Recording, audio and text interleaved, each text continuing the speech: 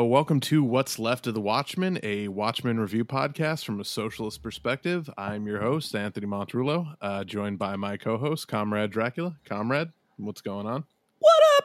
I made vegan chicken Alfredo tonight. It was a vegan Alfredo sauce that I didn't know existed. Just one of those things I kind of stopped thinking about, right? And somebody in one of our group chats by the name of April was a great fan of ours, of the work we do here. She actually recommended it. Friend of the show. Yep.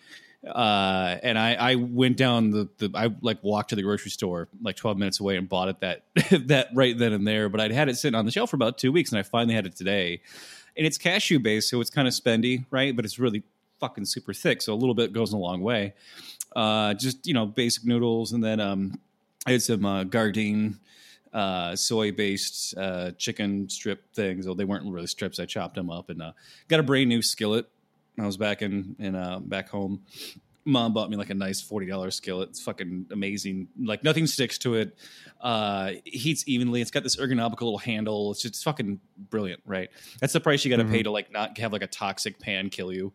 Is $40 apparently. It's true. I don't even know what they need to be made out of to not be toxic. I just know that like $40 is how much you have to pay. To not the usual cheap nonstick materials, because that shit is toxic as hell. Exactly. So it was amazing. I've been vegan 10 years, and I think I probably haven't had Alfredo sauce in all that time, or certainly not vegan Alfredo sauce. So yeah, wow. It was fucking great. Nice. So yeah, nice little meal. I fucking tweeted out pictures of it. I like making shit and tweeting out pictures of food. People like food. They look like looking at pictures of food. And then when you put like the packaging shit came in, so they kind of know like what it was and what to look for and everything. People like that shit. So yeah. Food brings people together. I should do it with baking, because I've been baking a lot lately, but I've never thought to post to post pictures of it. But maybe made a really good cornbread for Thanksgiving. Absolutely, awesome from scratch. Cornbread's fucking great. Yeah, you should do it. Do little photo shoot of your food prepping. Yeah. Well, speaking of cornbread and eggs, I used to make the cornbread. Let's just get right into this episode, because it's been a hell of a ride. These last 9 weeks have been just some of the most enjoyable single seasons of television I think I've ever watched. I think I can safely say that now. I guess we'll revisit that in a year from now, but I can't remember and I loved watching Game of Thrones and shows like The Leftovers, things like that, but just the just the conversation around this show every week has been really fun for me as a viewer. Like just like fun and engaging, and just to break down the different aspects of the show has been a really enjoyable experience that goes beyond just the initial viewing, and very few shows are able to deliver that. So it's a bummer that this is over, but we have so much to talk about this episode that I'm excited to dig in. But what were your thoughts on the episode and the season overall? Well, I mean, as Manhattan always says, nothing ever ends. And I think it was Entertainment Weekly already your life, bitch. that the cast is already re-signed for a second season. So, of course they're going to do a second season. Lindelof basically said, if anything is made with the name Watchmen on it, I want to be part of that. Right, so it's going to happen. Yeah. It's just he's also very well, I don't want to do it unless I get an idea and a reason to do it, which is I appreciate. I don't want him to just try to come up with the reason to do it is because there's always more story to tell when you've built up a world that big and that complex, and the idea is going to come to him. It could be about anything. No, I think so too. He's already set up a whole bunch of loose ends that can keep going just with this final episode. You've got the idea that childhood trauma is the source of becoming a masked vigilante. Well, you got one character that just basically is now an orphan slash childless parent. I'm not really sure how it works when you're the clone of your you're basically a child clone of your own daughter's mother. Yeah, I don't know. I'm just, but clearly traumatized. Some hillbilly shit if it wasn't super yeah. scientific. Yeah. Clearly we're going to have either a further cover up of what Veidt has done, or it's going to be the trial of the century, right? So either way, there's going to be a huge story there. We've still got Night Owl in prison. Like, we still conceivably could have another show just about him getting out. We were looking for the show about. You told me there was people talking about Michael Keaton getting cast to play an older Night Owl, and I was like, well, yeah, he's played Batman, he's played Birdman, he's played the Vulture and the Spider-Man. Like, he has to play Night Owl now. And I mean, they were just talking like fantasy casting, but number one, like as we were talking about, he looks very, he could definitely like pass for old Dan Dryberg looks wise, but also he could fucking pull that performance off. Dude's a great actor who really hasn't gotten a ton of work lately, but every time he gets work, it's like it's a fucking excellent. It's an Oscar. It's a movie like Birdman, which won Best Picture, or like the Founder, movie, which he was great in. And there's nothing redeeming about that character, right? And I love when movies are like, no, we're just going to make a completely unlikable character, and you're going to watch it. Yeah. And he does a fantastic job. You mentioned that somebody had mentioned Kevin Costner, and I was like, nah, way too sentimental, right? We're not supposed to really like these characters. And I almost feel like this series kind of smoothed the edges of that a little bit too much. A little bit. Well, Dryberg's probably one of the more likable characters of all. Like, sure. Not that any of them are, what I mean? Like, he's kind of schlubby and like relatable. Like, he's, he can't get his dick hard. No. Like, he's a very, like pitiable character. Put it that way. But I think Costner's maybe too good looking to be Dryberg. Yeah. Well, and I did a side by side of the actor Patrick Wilson, who was terrifically cast in Snyder's film. One of the things that people don't acknowledge enough is how well that movie was cast.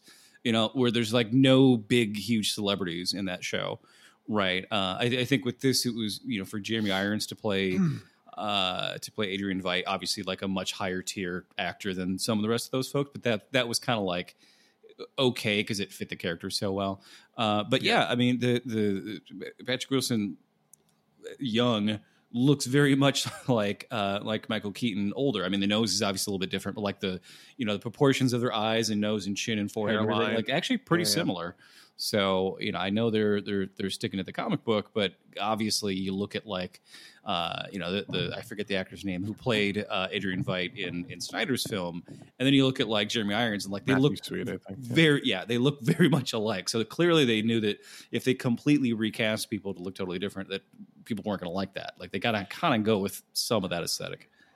Yeah, no, for sure. And we'll get into some possibilities for season 2 once we talk about the ending. But I will say, Lindelof kind of made a good point. He was like, look, of course HBO would back up the Brinks truck if I said, yeah, let's do season 2. Let's get started on it next month, writing it. But he had a very specific reason that he made the series. They asked him like 3 times, like over the course of like 6 years, to do Watchmen, and he always said no. Like, because he was working on The Leftovers, and he was working on Prometheus or Alien Cup, whatever the bad alien movie he made was, and he was he just didn't want to touch it because he was afraid of it. Like, he's afraid he couldn't do it justice, and he cited actually Ta-Nehisi Coates' essay in The Atlantic on the case for reparations. And, whatever else we might think about Ta-Nehisi Coates, I'm sure that, and I haven't read that essay, but I'm sure he did an excellent job of laying out the case for reparations.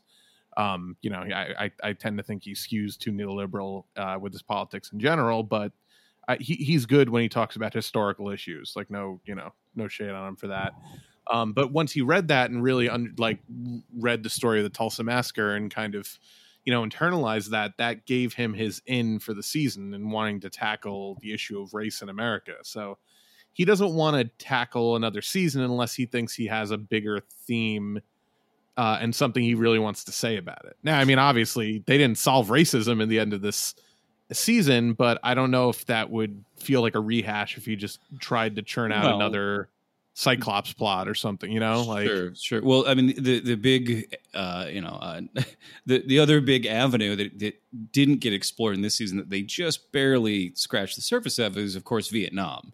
Like, you want to look at an atrocity that has not been, hasn't been healed in any way, shape, or form, or hasn't been informed to people in this generation, or even people that were alive during the time that voyage, still have such a very, when you tell people this was Vietnam's war for independence, they're like, what? How dare you say that? Like, you can't possibly think that we invaded them and they were fighting to get us out for anything other than their own independence, do you? Like, and I really was surprised because, they show the aftermath, and they show there's this liberation front, and they show there's mass discontent with having to basically celebrate somebody who slaughtered millions of people, Dr. Manhattan. And they just, they kind of make it seem like that is still just like a fringe within this world. And even Angela kind of doesn't even see the injustice there, but very much sees the injustice of what happened to her ancestors in Tulsa.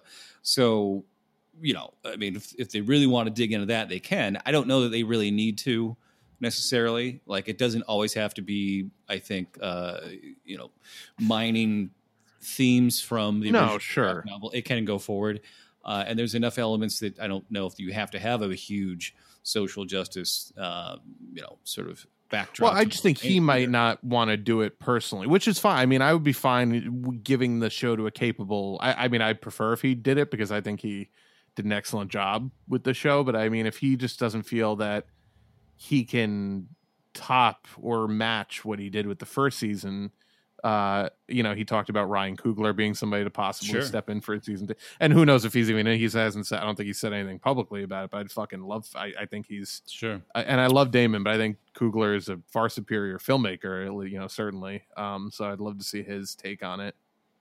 Well, I absolutely think that the character of Bien, who we see sort of just being this clone, being fed, someone else's memories or her own memories of, and sort of reacting to that. Like, we know that is there in her, right? But we also see this other side of her where she's like psychoanalyzing Angela for what appears to be purely her own curiosity, and she says it's for like her dissertation. So it's like, is she going to school now? Like, is she like light years ahead in intelligence like her mother was, apparently? She would be she would easily be the new True if they did another season of that, in terms of I don't know if she'd have the megalomaniacal side to her. She seems a much more kind of even keeled person, but still just like a young actor. Like, I would love to see a whole show or kind of based around this character, right? Totally new character, totally interesting. Kind of stole every small little scene she was in. Oh, she's excellent. Clearly ambitious, but not, trying to destroy the world, but also like capable of emotion. We see that last shot of her where she's just sort of sitting in the police car, bereft, and Pirate Jenny and Red Scare with their masks off for the first time are kind of trying to like console her and kind of be like, no masks in this episode, by the way. You noticed that? It was very fitting with the theme of the episode. Was it? None of our I thought so. Oh, well, I guess there's the game warden who gets his mask taken off and kind of has something. Oh to yeah, say about it. I'm sorry. Yeah, that's true. Yeah. But the whole thing was like both Veidt and Will have kind of their thesis on masks, and Veidt's thesis, and it's how he views the world, is that masks make men cruel. And Will at the end talks about how masks are. Where is it? It says wounds. Get a really good quote about it.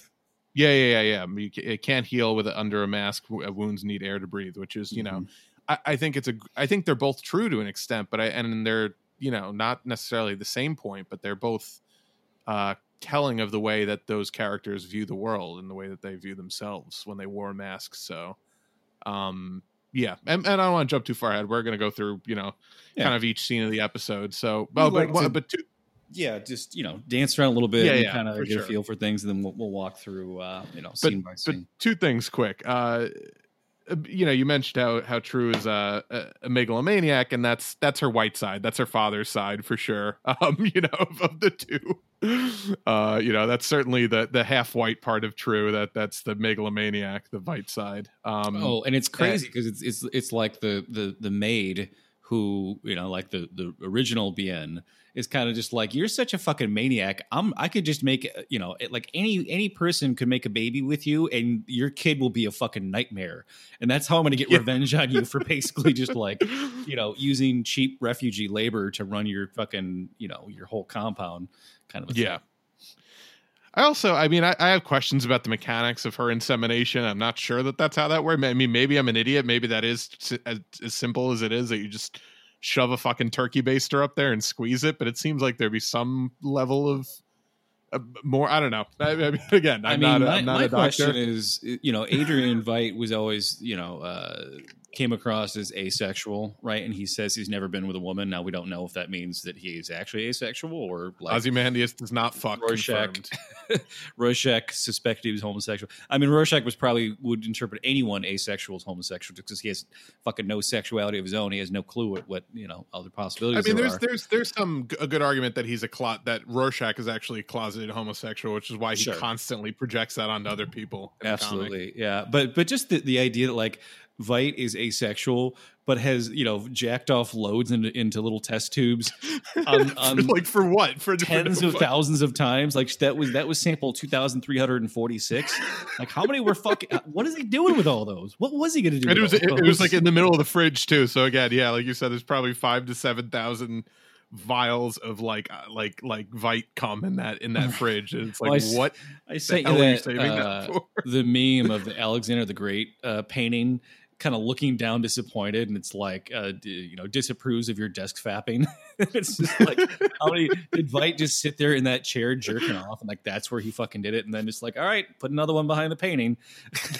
I have so many questions. Well, all right, let's get right into the episode because that's one of the first scenes. So the title of the episode is "See How They Fly." Of course, multifaceted, as are all the titles this season.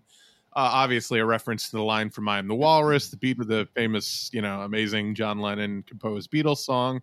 It's also the closing credits of this episode, although it's not the Beatles version. It's a version by a band called Spooky Tooth. And, we were talking a little bit before we went on air about you were like, oh, I couldn't chill out for the Beatles version, but I almost wonder if it was Lindelof's kind of ode to Tarantino, because it almost gave me a Once Upon a Time in Hollywood vibe, where they use like a really famous song and use a slightly less famous but contemporaneous version of it. Because I'd never heard of this version, but apparently it came out in 1970. It wasn't like a modern cover. It was just like bands used to do that. They would cover a fucking hit back, but it had like a fuzz rock quality to it, the same way that keep the Vanilla Fudge keep me hanging on from Once Upon a Time in Hollywood was a little more like fuzz rock version of that song. Yeah, the vocalist on that reminded me of Joe Cocker a little bit, actually. I thought it was Joe Cocker. I was like, oh, Joe Cocker, because he's covered a million Beatles songs. Yeah, the only thing I didn't like about the cover was they don't have like the crazy like backup chorus, like doing all like the weird fucking laughter. On that song. all the fucking acid, like all that fucking crazy shit. I was just like, where is it? Where I was expecting that, some version of that, but it's still I saw somebody online made like a Watchmen finale bingo card, and it was like all the things they thought could possibly happen. And one was like closing song is a Nine Inch Nails cover of a pop song, but done in like a really like heartbreaking piano version of it, which we didn't get, but like clearly like they were just taking things from other episodes. But yeah, it was like 90% of the things on that bingo card did actually happen in this episode. So clearly like we weren't the only ones making really accurate predictions that came true. Yeah. And lyrically that song has a lot of, and Lindelof is kind of like, like he even said like so we semi smugly kind of laughed about how all the lyrics basically play out in this episode. See how see how they fly like pigs from a gun, see how they run like all the cops running, and then I'm the Eggman. There's a lot of thematic resonance with the lyrics of the song in the whole series. For sure. Same thing with the Beastie Boys Eggman song. Obviously very similar thing with Life on Mars, the Bowie song. Like, it's not hard to do things like that. Like you just do a Google search for like, song lyrics and like, oh, that kind of fits. And I can kind of change this one little element or those to match. Yeah. Yeah. Or they're so ubiquitous that if I was writing a script that had eggs feature as a prominent, touchstone, I would be like, oh yeah, like fucking I'm the Walrus. Like that'd be a good song to close one of the episodes with. You know, it's just something you always probably have in the back of your head if you're talking about certain themes. Yeah, no, I mean that's a really pretty easy one. Like, just imagine you're making like a documentary about honeybees. How many fucking songs are about honey out there? Yeah. They're like thousands. There's thousands of songs about honey, especially just like using honey and bees as a euphemism for sex. You know, it's like there's so many of them. You can do it. Yeah, for sure.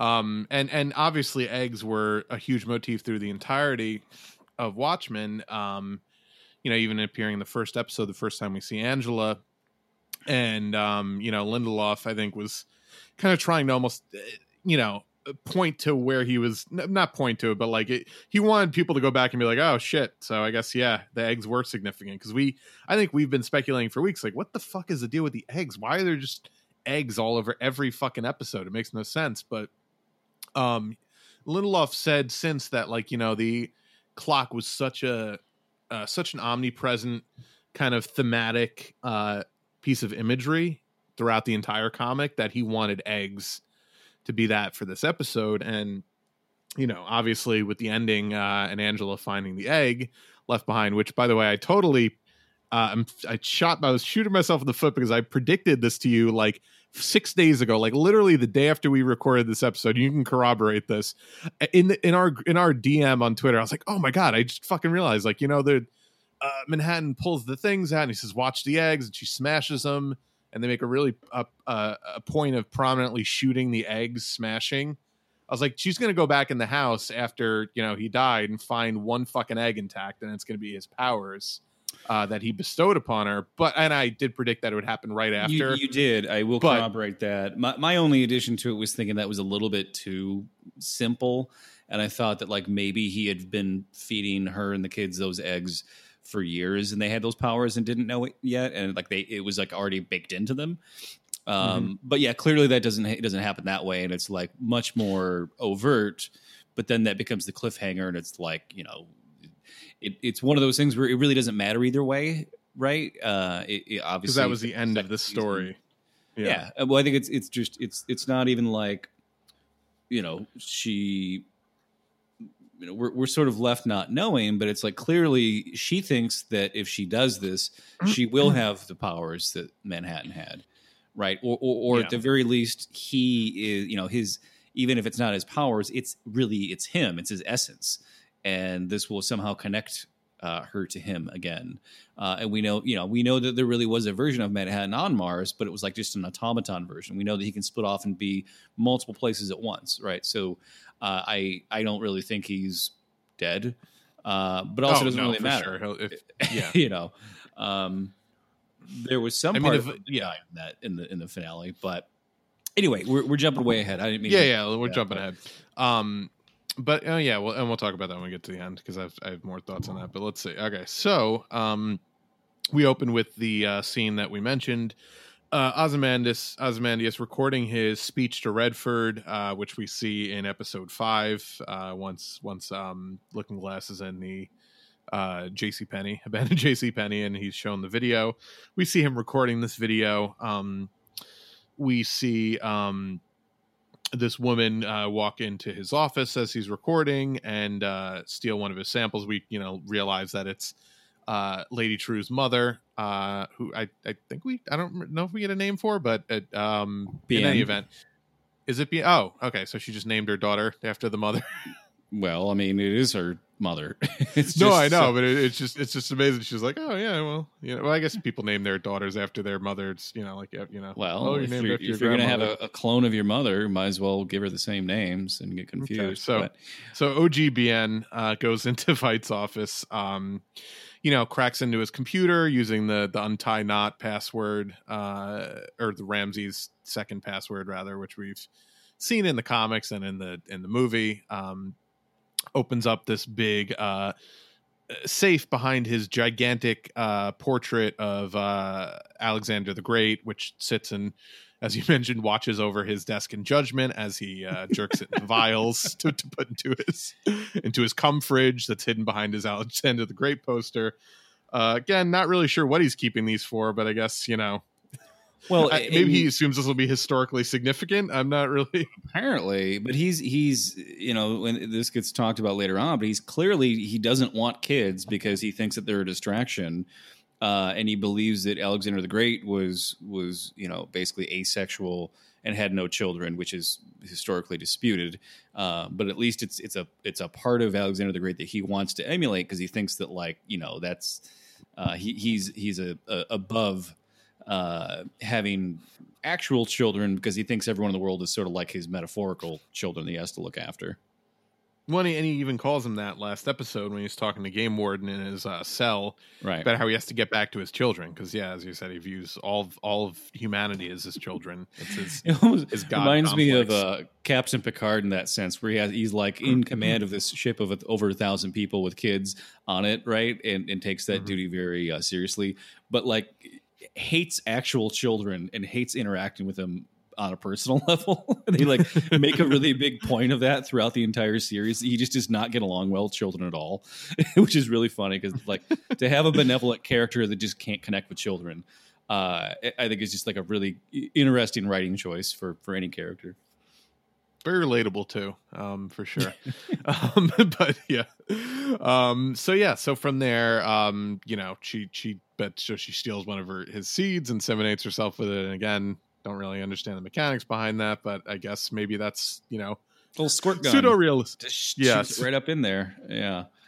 And so so that is the conception of Lady True. So from there we flash right to 2008. Veidt is still at Karnak. This is, I think, a year before Manhattan comes and gets him. And we see a younger Lady True coming to see him, coming to visit him at his compound. I love that Arctic costume she had too. Oh, that was great. Like the quilted thing, but with the gradient color on the back of it, and then the goggles that looked like it was like an old 1950s TV screen, right? Sort of cool. Reminiscent of The Thing. John Carpenter's Thing. But just kind of he the way he greets her too, he's just no fans, clearly people have been coming down to Antarctica, which is fucking insane. I can't possibly get further away from anyone on the planet Earth, and there's still people that would just show up on my doorstep. Really? this late? But he's still not even wearing a jacket. He just kind of opens the door and kind of stands there vaguely cold, wearing his fucking little his his jacket, but not really much else. He's just kind of. I love every interaction he has with another character on the show, and it's such a rare occurrence since he's been talking to the same two people for the entirety of the series, essentially. And the little flashbacks we see. So it's just great to see him interacting with other characters and playing off of them because he's such an amazing actor. That's and it sucks though because Jeremy Irons he's injected so much comedy into the character that was never there in the comics. It was never there in the scripts that Lindelof wrote. Jeremy Irons just makes it fucking funny because he just knows how to exude the the smug, funny, just the absurdity, uber arrogance and absurdity. Yeah. Exactly, just how absurd it would be to be a person that full themselves, but also aware of it at the same time. The kind of person to kill time for 8 years devises this just ludicrous, British countryside, captivity caper just to play it out to cure himself from boredom. And Jeremy Irons, looks at that and goes, "Oh yeah, this guy's a fucking lunatic," and I can tap into that. I can tap into the comedy of it, but it humanizes him in such a way that kind of really makes you root for him. It makes him too likable. It does. It and then when you see that there's going to be consequences for his actions, finally, you're kind of like, no, I don't want that. I don't want him to be. A part of me was then that to keep reminding myself, no, they're right. He did kill 3 million people. He should be held responsible, but he did also you do root for him at the end when Manhattan sends him back to Karnak to save humanity. It's so all right, yeah, this is what we've been waiting for, motherfuckers. He's gonna so it is weird because he is ostensibly Lex Luthor in the original comics, and to think of him as this kind of like sort of lovable, like affable, like megalomaniac in this series was an interesting take. But I think it worked, ultimately, except for just kind of the last scene of him. That's the only scene where it was really like jarring, but I enjoyed his performance. Yeah, immensely. I have a lot to say about the ending there with Laurie and Looking Glass once we get to that point. Yeah, for sure. So he mentions in this conversation, is it true that Redford won't even return his calls? He said he thinks he would have, Redford would have won with or without my help. He says, as if some cowboy actor could win the presidency. Which yeah, another famous RR. Wink to Ronald Reagan. Yeah. Which actually the Redford thing was just an in-joke at the end of Watchmen because they were referring to a cowboy actor with the initials RR throughout Watchmen, and everyone just assumed that it was Ronald Reagan because of the time period, and it really was Robert Redford by the end of the comic. So that's why it's like, he's the mirror, the liberal mirror of Ronald Reagan. It also always makes me think of the from Back to the Future, when Marty goes back in time and goes to meet Doc, and Doc's like, "Oh, so who's the president in the 1980s future boy?" He's like, "Ronald Reagan." He's like, "Ha! Ronald Reagan, the actor?" He like totally doesn't believe him whatsoever. One of my favorite lines. Jane Wyman, Secretary of State, or something. Yeah, no, I love that. Yeah, so in this scene we see further squid manipulation. He does mention how it's essentially fully automated, which explains how it kept running in the 7 years that he was 7+ years. I guess it's kind of and more ambiguous that he was on Europa. And somebody actually pointed out something to me is that he goes to Europa in 2009, and we are in 2019 in the story now. He was definitely there for slightly more than 7 years because that 7-year cake was like completely molded. They made a point of showing that in the final shot. But again, now that we know he was encased in that bronze statue, he could have been in True's possession for a year or two before she, unthawed him. Not or whatever. A huge difference. And clearly for going by Star Wars Carbonite rules, like he didn't, lose any. He wasn't like trapped in there. He was like frozen, like in suspended animation. Exactly. I actually just not to jump ahead, but I love this shot where he gets sprayed with all the gold stuff. Like that was a really good CGI transition shot that didn't look crappy. It was like I was really impressed. I've never seen anything quite look that way before. Like I've never seen anyone get sprayed with gold and suddenly they're a statue. In a movie before. It's kind of like, oh, there's a bunch of steam, and all of a sudden now they're covered in this thing, and it's like, I wonder if they actually sprayed him with like body paint and then just like used the cloud to transition to the shot of the statue or whatever. I don't know. Was it like his eyes were open? It was gross as hell. Like I was like, oh god, like what a horrible process. Yeah. I wonder if he even realized what she was doing, or if he just like totally got fooled into like being turned into a statue. Well, when we get to that scene, I'll go a little bit more about what I think it was going. Let's save it. So True mentions to him that she knows that Manhattan's not on Mars. She first fully divulges her plan to him, which is that she wants to destroy him and take his power. We speculate a lot about what the Millennium Clock was there to do, but she fully lays it out for him in the scene. It's a quantum centrifuge designed to take his power, which she needed 31 billion from him, or I forget the number, but 42. 42. That's still unclear to me because like that orb that comes out of the clock clearly does all that shit, but like, what does the rest of the clock fucking do? Like, is the rest of the clock just a fucking regular clock, and that thing was just kind of up there for storage or what? But the weird part is when he sees it and he's like, "Oh my god, you actually built it!" It like is he referring to the Millennium Clock itself or the orb that comes out of it that actually does all the shit to Manhattan? I'm not really clear about that. It seemed like there's still like another function of the actual Millennium Clock that we still haven't seen yet, honestly. It's possible. And, that's certainly something they can explore with Beyond in the second season. One of the things I love is when it first seems like that she is there to kind of, butter him up for money, right? Or just be like an Uber fan or whatever. You know that like she's going to reveal that she's his daughter eventually, but doesn't do that yet. But she can't help but like kick him in the balls a little bit right off the bat, where she's like, "Oh, this is impressive. It's just you're doing a rerun over and over and over." And he's kind of like, "Yeah, but I'm keeping world peace." Right. And she's like, "Yeah, but it's a rerun." And he's like, which sticks in his craw for 10 plus years to the point where when he's ready to fucking murder her, he's like, "I'll show her a fucking rerun." Like, Oh, I know. And he fucking so just funny. comes out and says it like, "Oh, you don't like the squids? Well, guess what, bitch." we'll get more on that when we get there too. But yeah, that so was good. I love that. Like, look, I drop squids on shit. That's all I know how to fucking do, and I do it really well. So every fucking problem, I had no one great. Come on, the solution is dropping the fucking squids on it. All right, Adrian fucking Veidt. Yeah. It was somebody reposted that meme of Danny DeVito. Anyway, so I started blasting, but it was like anyway, so I started squidding with like White's head on his on his body. I was like, yep, pretty much. That's his go-to. Yeah, so she confirms she's his daughter. He mentions his vial scum.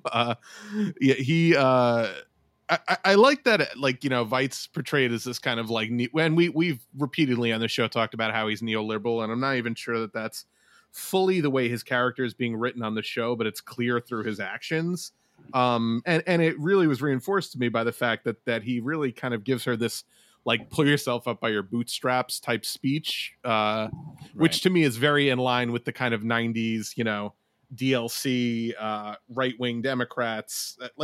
He would fit in very well in like the Clinton administration, like certainly I think with just with his ideology in general and like the well, and we're sort of led personality. to believe that like that's very much the kind of administration that Robert Redford as president has. Very much so.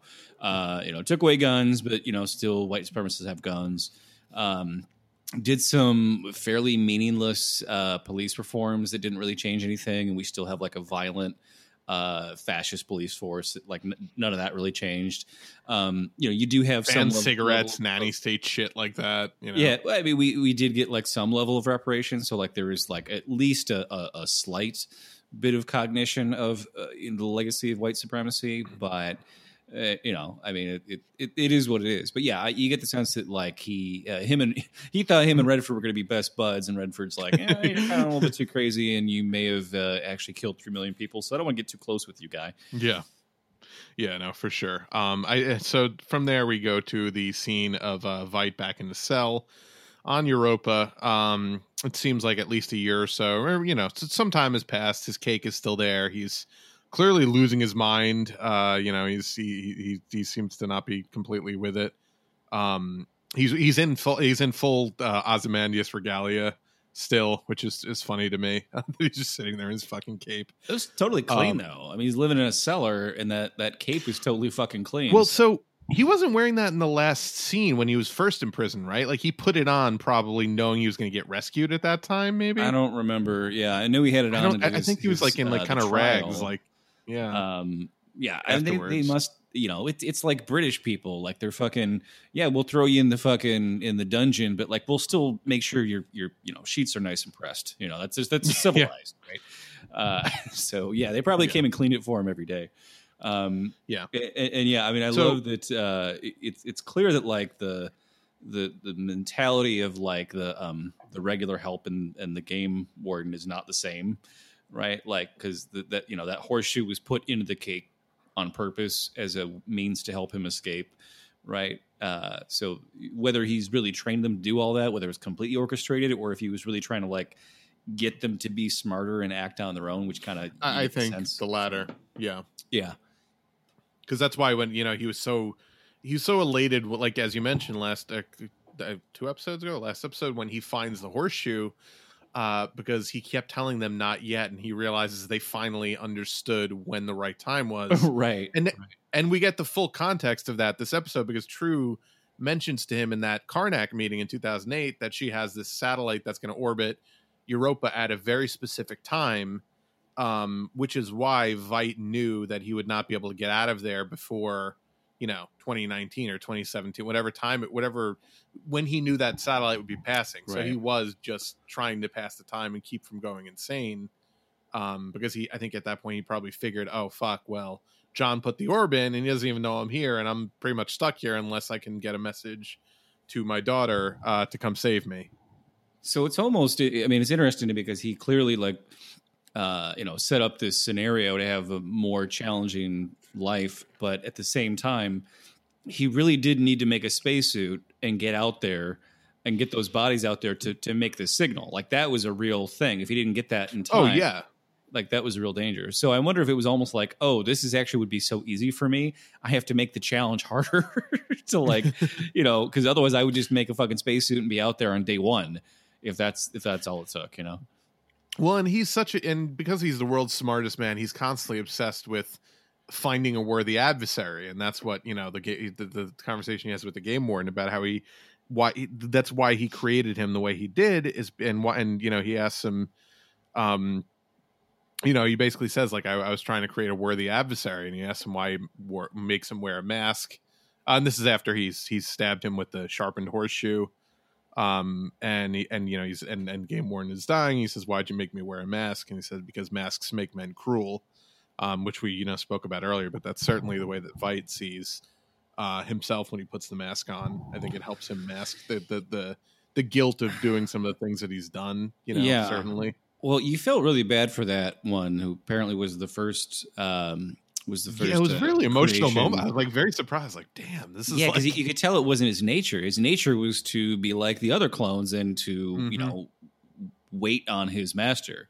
That to be like this adversarial character went against his programming, and he's like, okay, well, you maybe do all this shit I don't want to do. Do I at least do a good job? And he's like, no. At that moment, like he's holding him as he's dying. He goes, "Was I a worthy adversary?" And then Veidt's just like, "No." But put on a good show, chap. Yeah. And then he just has this terrible look on his face where his dying thoughts were of inadequacy to like the one person he wanted to serve more than anybody. Like, I even shot you and you caught the fucking bullet. God damn it. Like he probably has no idea. What was that about, by the way? Was that like, I didn't quite understand that. Was that like, are we supposed to, I didn't understand that at all. Was that like a fake bullet? Like he clearly caught it. So it was some real projectile. The bullet. You don't remember when he did that in the comic book when Laurie shoots him? And he the bullet? Yeah, no, that's true. Yeah. So, I mean, the whole thing with Veidt is that he has trained himself to be better than everyone at everything. He's not just the smartest; he's the fastest. He's the best fighter. Okay. He kills the comedian on his own. Laurie shoots him point blank, and he catches the fucking bullet. And this was shortly after Rorschach said that we used to joke that he could catch a bullet, right? And he fucking actually does it. Now, of course, the bullet still bloodies his hand, doesn't go all the way through it, but he did literally catch it. And it's like, okay. And then he's an old man now. I mean, he's not quite as quick as he used to be. But if you've taught yourself how to catch a bullet, like there's clearly like you must be able to, see something to know it's coming ahead of time a little bit. And he apparently has this power, and he still has it. So I love that moment. I was just like, haha, you can't shoot him. He'll just catch it. I totally forgot about that scene from the comic, but yeah, that was great. I think we need to get Mythbusters on this though, because I don't know. Like, I genuinely like. I'm sure there's some like fucking like kung fu master who can catch a bullet with their teeth or some shit. But like, I really want to test the theory that somebody could literally catch a bullet in midair with their hands if they time it to the nano or microsecond. Like, I feel like that's maybe not true, but I don't know. Because he's not like actually super powered in the comics. No, like he's not at all. He's just trained himself to do a lot of these things. And again, it's fucking. It's comics. You gotta give a little travel time. But it's also, he does get shot by Laurie with like a low caliber revolver, and then this guy shoots him with like, half a musket. So there's not real high trajectory rounds coming at him anyway. So it's certainly not plausible, but it's just, it was, I hate when people especially YouTube reviewers, when they misuse the term callback. When it's like, oh, this is a callback. It's like, no, that's just a thing that happened. Like somebody was talking about Somebody was talking about how Looking Glass kept throwing up every time it got transported. Oh, that was a great callback to da-da-da. It's like, no, that's everyone throws up when they get transported. It's a side effect of being teleported. Yeah, like, it's like very few people don't. That's not a callback, right? No, well, this actually was, because the thing that almost never happens. A callback is a thing that doesn't happen very often. So clearly, like, he's only done it twice, once 35 years ago and then now. So yeah, that was a callback to when he caught the bullet when Laurie shot him. And then he fucking kicks her in the stomach. Like, really, it's in the comic and it's in the Snyder film. Kicks her really fucking hard in the stomach and like knocks her to the ground. Which something I'm going to talk about later on with Laurie, because she seems kind of, above it all and apathetic to everything. But if you go back and you watch kind of who she was at the time and everything she went through, like, she tried to fucking kill him. She tried to fucking shoot Adrian Veidt and like straight up kill him. Right. And he just like caught the bullet and kicked her. And I feel like, I'll expound on this later, but I feel like a lot of her feeling of helplessness was worsened in that moment too. So we'll get more on that later. For sure. Yeah. So as we mentioned, he knew he had to wait 7 years because of the date of true satellite passing by Europa. So he gets in this ship that she sends, which again, I guess we're just supposed to kind of assume she has, at being a trillionaire and this being a slightly alternate universe, she has technology, in which you could send a ship, at a faster than light speed to Europa to actually get there in some, moderately decent amount of time. Cause I think if you send any of our current spaceships, it would take decades to get. Well, and you get the sense that like the satellite she sent was with whatever technology existed then. And then later on, like, there's that TED Talk hologram that Angela's watching. She talks about inventing like the first microfusion space propulsion thing when she was a certain age. And it's like, clearly that was after the point where she initially sent the satellite, right? So we get the sense that once she had the means to build that. Yeah, so like the satellite took 5 years or 7 years or whatever to get there, and then like the rescue craft with the tripod with like the scrotum that Veidt has to climb inside of, that was sent later on, but got there much quicker. Yeah, and I think with all the Manhattan tech lying around, certain things happened at a lot quicker rate than current day. Even though some things never were invented, some other things were invented far beyond our current technological capabilities. So he gets in there, the onboard computer tells him to, get in the chamber for preservation. As he gets in, he's turned into the statue that we see, in earlier episodes, which I think we actually even predicted at the time, like, oh, maybe he's just fucking frozen in there, and like he's already. So many people predicted that, yeah. And I was just no, I'm not saying we exclusively, but I think that was like, certainly a.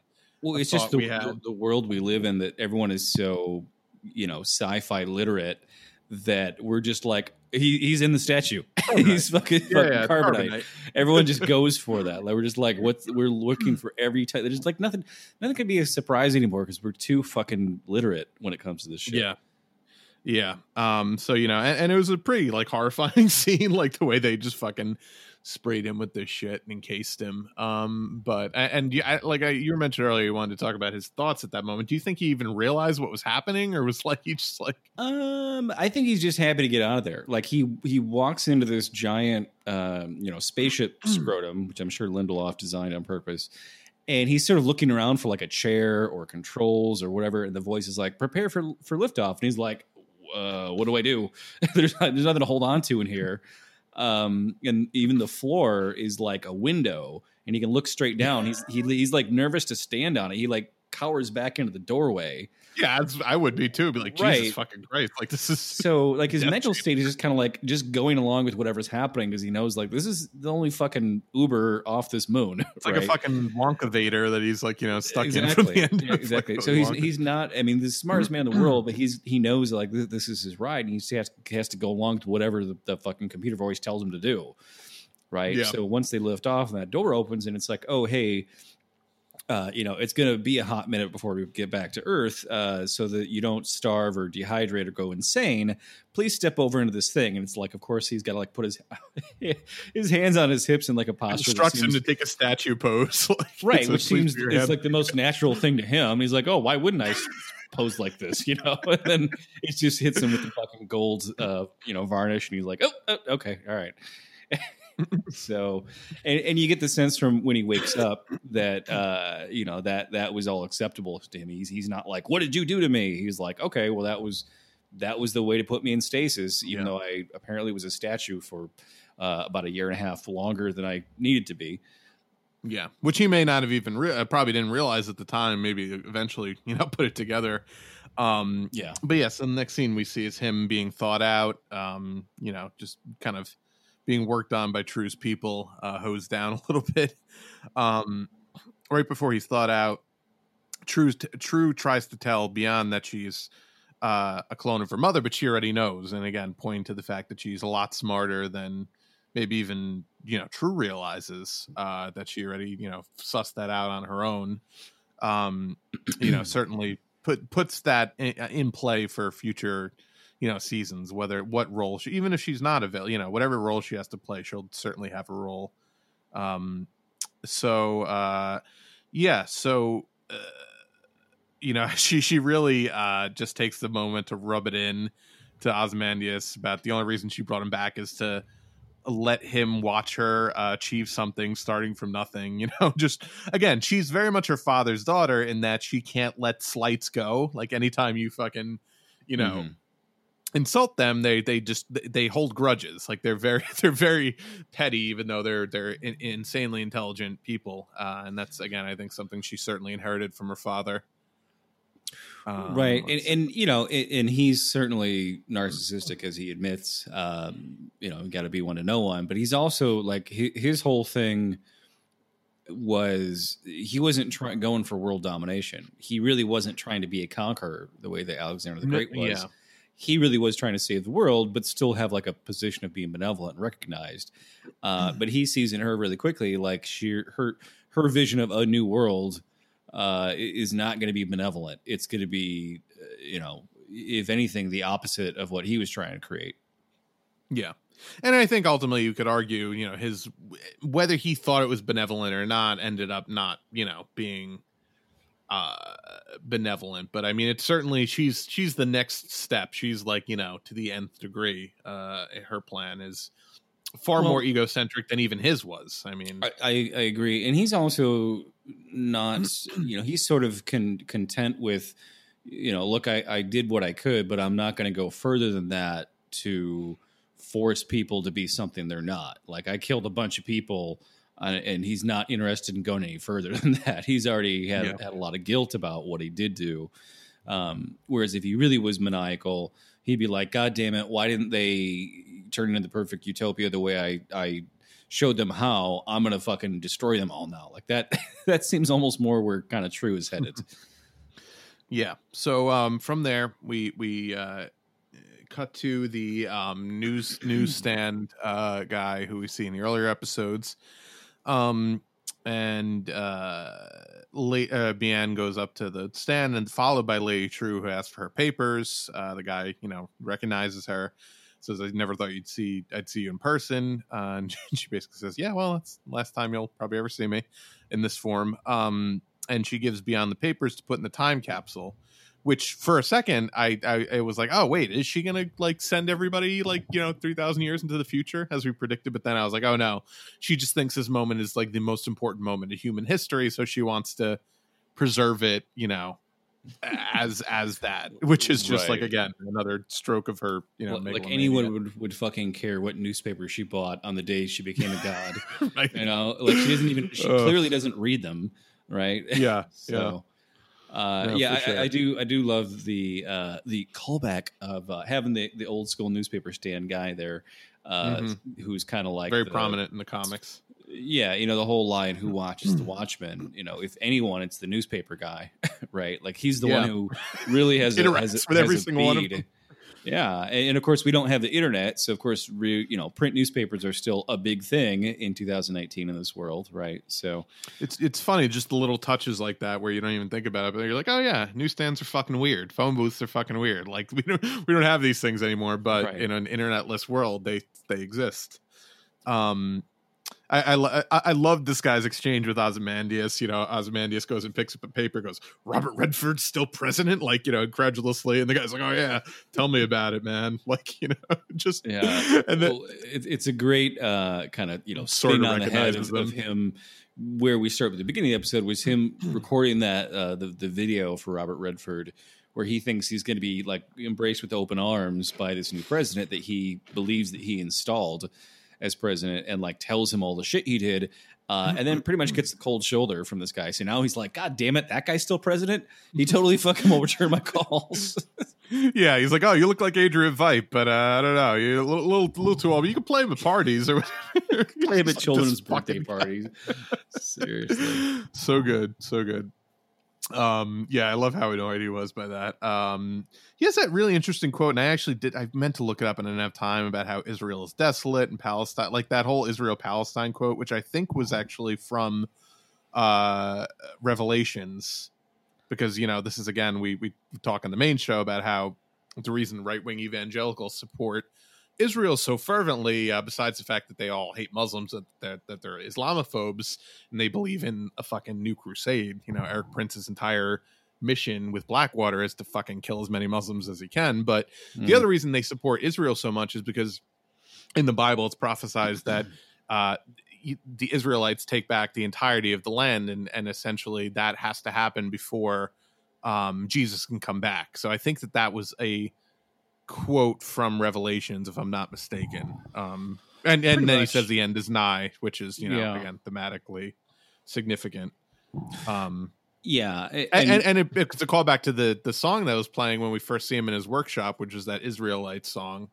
So I just thought that there's a lot of interesting things they're playing with. I don't know if there's any bigger, for sure, thing there, but it's interesting. Well, and you don't really get a sense of like the world's about to end without a little bit of that expository dialogue, the way you do with the comic, where you actually see Henry Kissinger and Nixon in the war room, and they're at DEF CON 1 or 5. I can't remember which one is the bad one. Yeah. One, I believe, is right, I think, right. Is the and bad even one. then, it's kind of like, are we really going to war? Like, they don't really make it very poignant point about that. We just get the sense that, like, we must have been, because Veidt killed all those people.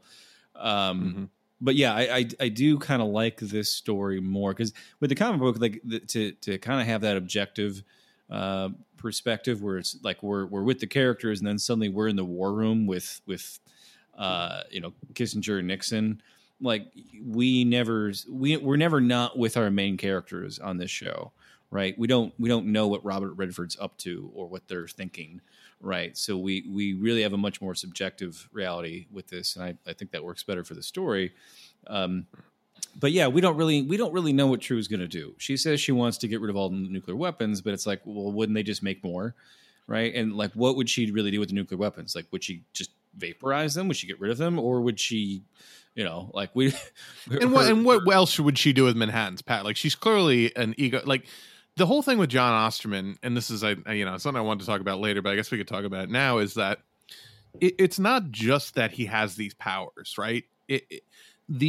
His personality, despite the fact that he is so aloof at times, because he just has trouble, like, relating to humanity, is still informed by who he is. He is at his core, somebody who is, a refugee, and he doesn't have any family. He's very, the reason he clings to personal connection so much, and that's still a part of his life that's so omnipresent. It's his kind of one weakness, is his need for love, I think, is colored by the fact that his mother, left him when he was a child. His father was withholding. He has no other family because they escaped the Holocaust. Like, he's a very fundamentally lonely person, which is why, he seeks connection. What does that look like in somebody like True? And what would that look like, that power? What would that look like on someone like Angela, who's way more adjusted and has a family and has these connections? Like, would she be better able to handle like that, and that's something we could talk a little bit more about at the end. But I wonder what true, like if true, would be just a I wonder if it's almost like, I hate to compare it to a lesser art, but like almost like The Mask, where like it's the powers are affected by the user. It's not just all users act exactly the same way when they're given this power. It's like your personality. Right. Well, that's what Veidt says. Like he's not knocking John for having the powers. He knows that was a threat to his original plan until Manhattan basically it took very little convincing to go along with it. But he had all these contingency plans to like take him out because he thought he was a huge threat, right? Even though he probably wouldn't have been.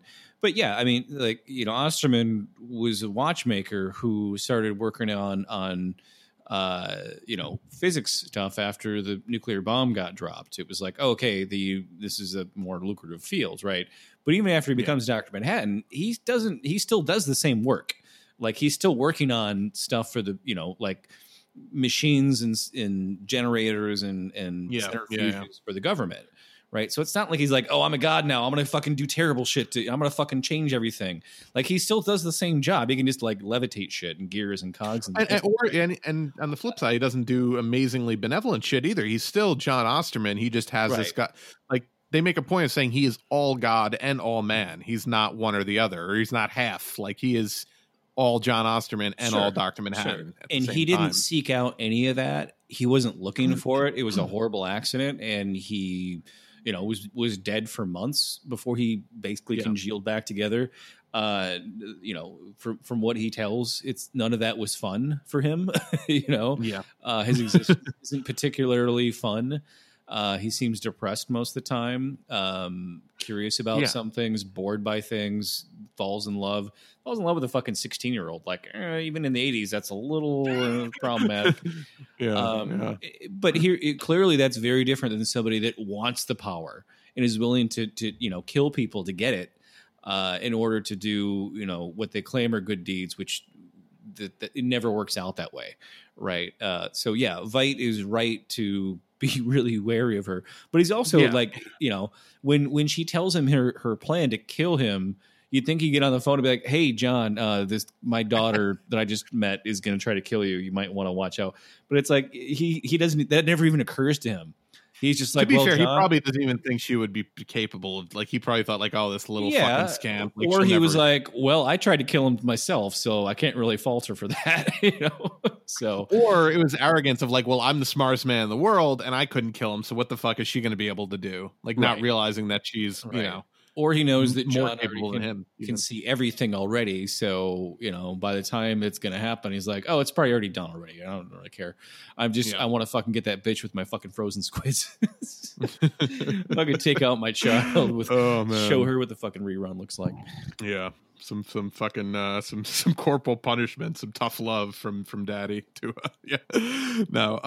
so back to the episode. So we then go to the 7K situation where Laurie is still in captivity. They put her in this chair in front of this chamber that they built. They start bringing in all these old Cyclops fucks. I couldn't, I initially wrote down bringing in some old, geriatric Cyclops fuck. Turned out to be Keene Sr., the original Senator Keene. And they're all there to witness the transformation of Joe Keene Jr. into Dr. Manhattan. And very very Being John Malkovich / Get Out vibe with that crowd. Yes, very, very. No accident for sure. And I love this scene because the Keene Jr. really gets to shine, like really gets to go on his manifesto of white supremacy. In talking about like, oh, we had to apologize for our ancestors for being white and all this stuff. And somebody like looked up his exact lines, and it's like almost verbatim lifted from this speech by Mitt Romney when he was like debating Obama. Oh, it was so realistic to me, and I saw people online being like, "Oh, this is so over the top." I'm like, Tucker Carlson says shit like this every night on his fucking show. Right? Like, this is like verbatim what these people are pushing out into the like. You watch like a Ben Shapiro show, like this is the shit that they, and I don't recommend that. This is the shit that they say, like to comfort their fragile white male viewers who, Sure. you know, feel like they need to. It's a total overcorrection for a problem that's not real. You know, this problem of overcorrection, like, which has just never happened, is never going to happen because our society is too fucking wondered, fragile. you know, why did Kane Jr. think that, you know, to prepare for this transformation into being Manhattan, he had to wear Manhattan's special, like, weird ass black panties? And then I was like, oh, it makes total fucking sense, because he's clearly, they're patterning, they're like, he is based off of a version of Mitt Romney, who's a Mormon that believes in magic underpants. It all makes sense. No, for sure. And also, I mean, they're just, you know, these guys are not fucking geniuses, which we learned in this episode. I do love how when he does, you know, before that, you know, Looking Glass in his Rorschach mask comes up behind Laurie, says, you know, don't turn around. Like, just says, you know, don't turn around. I'm going to get you out of here. Still insists on calling him Mirror Guy, which I find funny. He still insists on correcting her. He's not even like, all right, fine, we're in this shit together. You can call me whatever you want. He's like, you know, it's Looking Glass. Like, I don't care what the fuck happens. The world's ending. Funny. I am going to make you know my real. I will blow my cover for you to say my real fucking name. Don't look at me. Don't look at me. It's Looking Glass. Don't fucking look at me. So I love when they teleport Manhattan in. You know, Shakeen just goes, "I got you, you blue fuck. I got you." I thought he did a great job in this scene. The guy who plays Joaquin, just really, really hamming it up. Yeah. You know, very believable. Like, as we said, to the kind of rhetoric you hear from some reviews we're talking about how it was weird how, you know, all the white supremacy is kind of shown in flashback, right? And we don't really get to see these characters really being racist on their own. But, you know, it's heavily implied. But, you know, they catch him, and clearly they know that, or they were told by, you know, True, that, you know, Manhattan had turned himself into a black man, right? But when they see him as a black guy in their cage, they react to him not really as though it's Manhattan. They react to him, you know, like, here's the black man in general who we've now captured and can you know, subjugate once again. That's the reaction to him. It's not like, hey, why is he black still? It's, we got you, you blue son of a bitch, or whatever the fuck he says. But it's really, it's like, he calls him a blue fuck, yeah. Right. Like, really, it's like they're you know, and they act as though this guy has been their mortal enemy forever, which he hasn't been. Right. No, but not at all. They're acting as though Dr. Manhattan is basically a stand-in for all of black people, and that's their real enemy, and that by doing this, they're somehow hurting black people, which, you know, that's their future plan, but their visceral hatred for somebody who looks like a black person, even though they're blue, is very much present in that scene.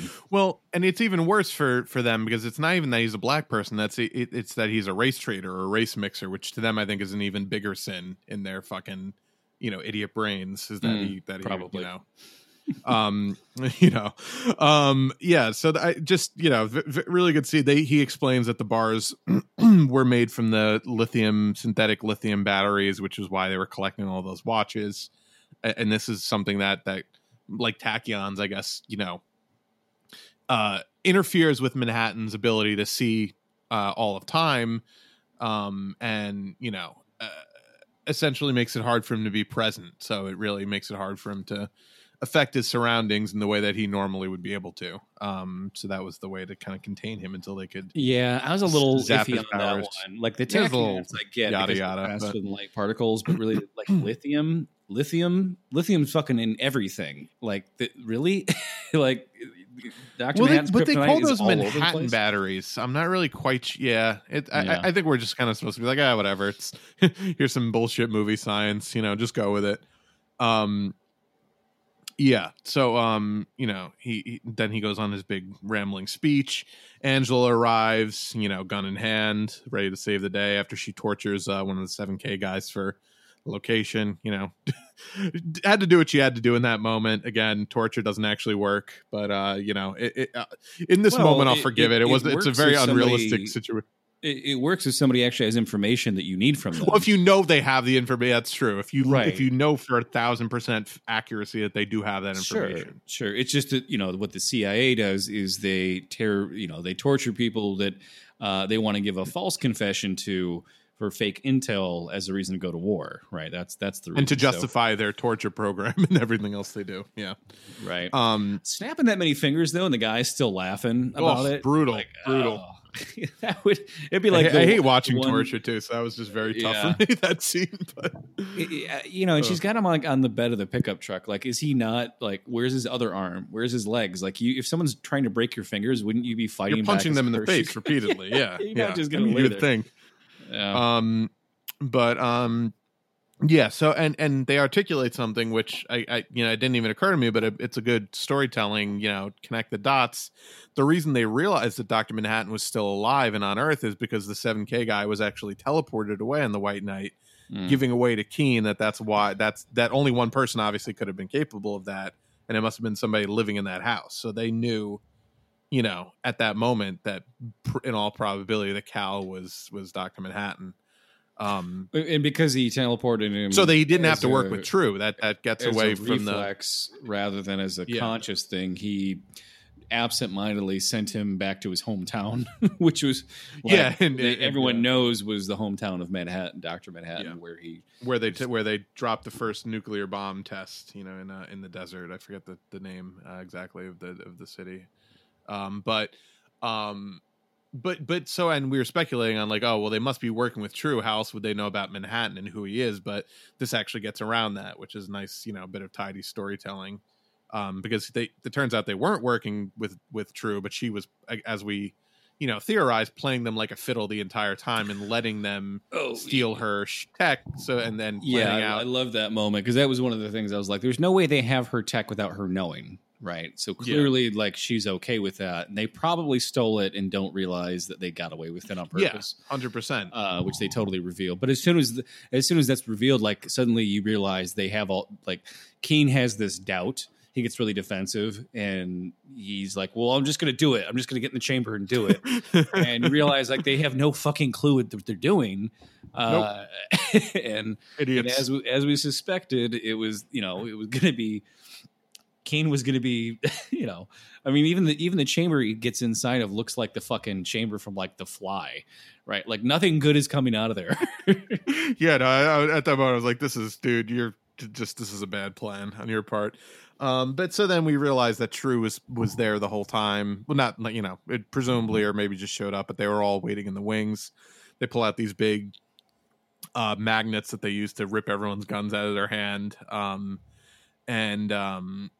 It was a cool moment for sure.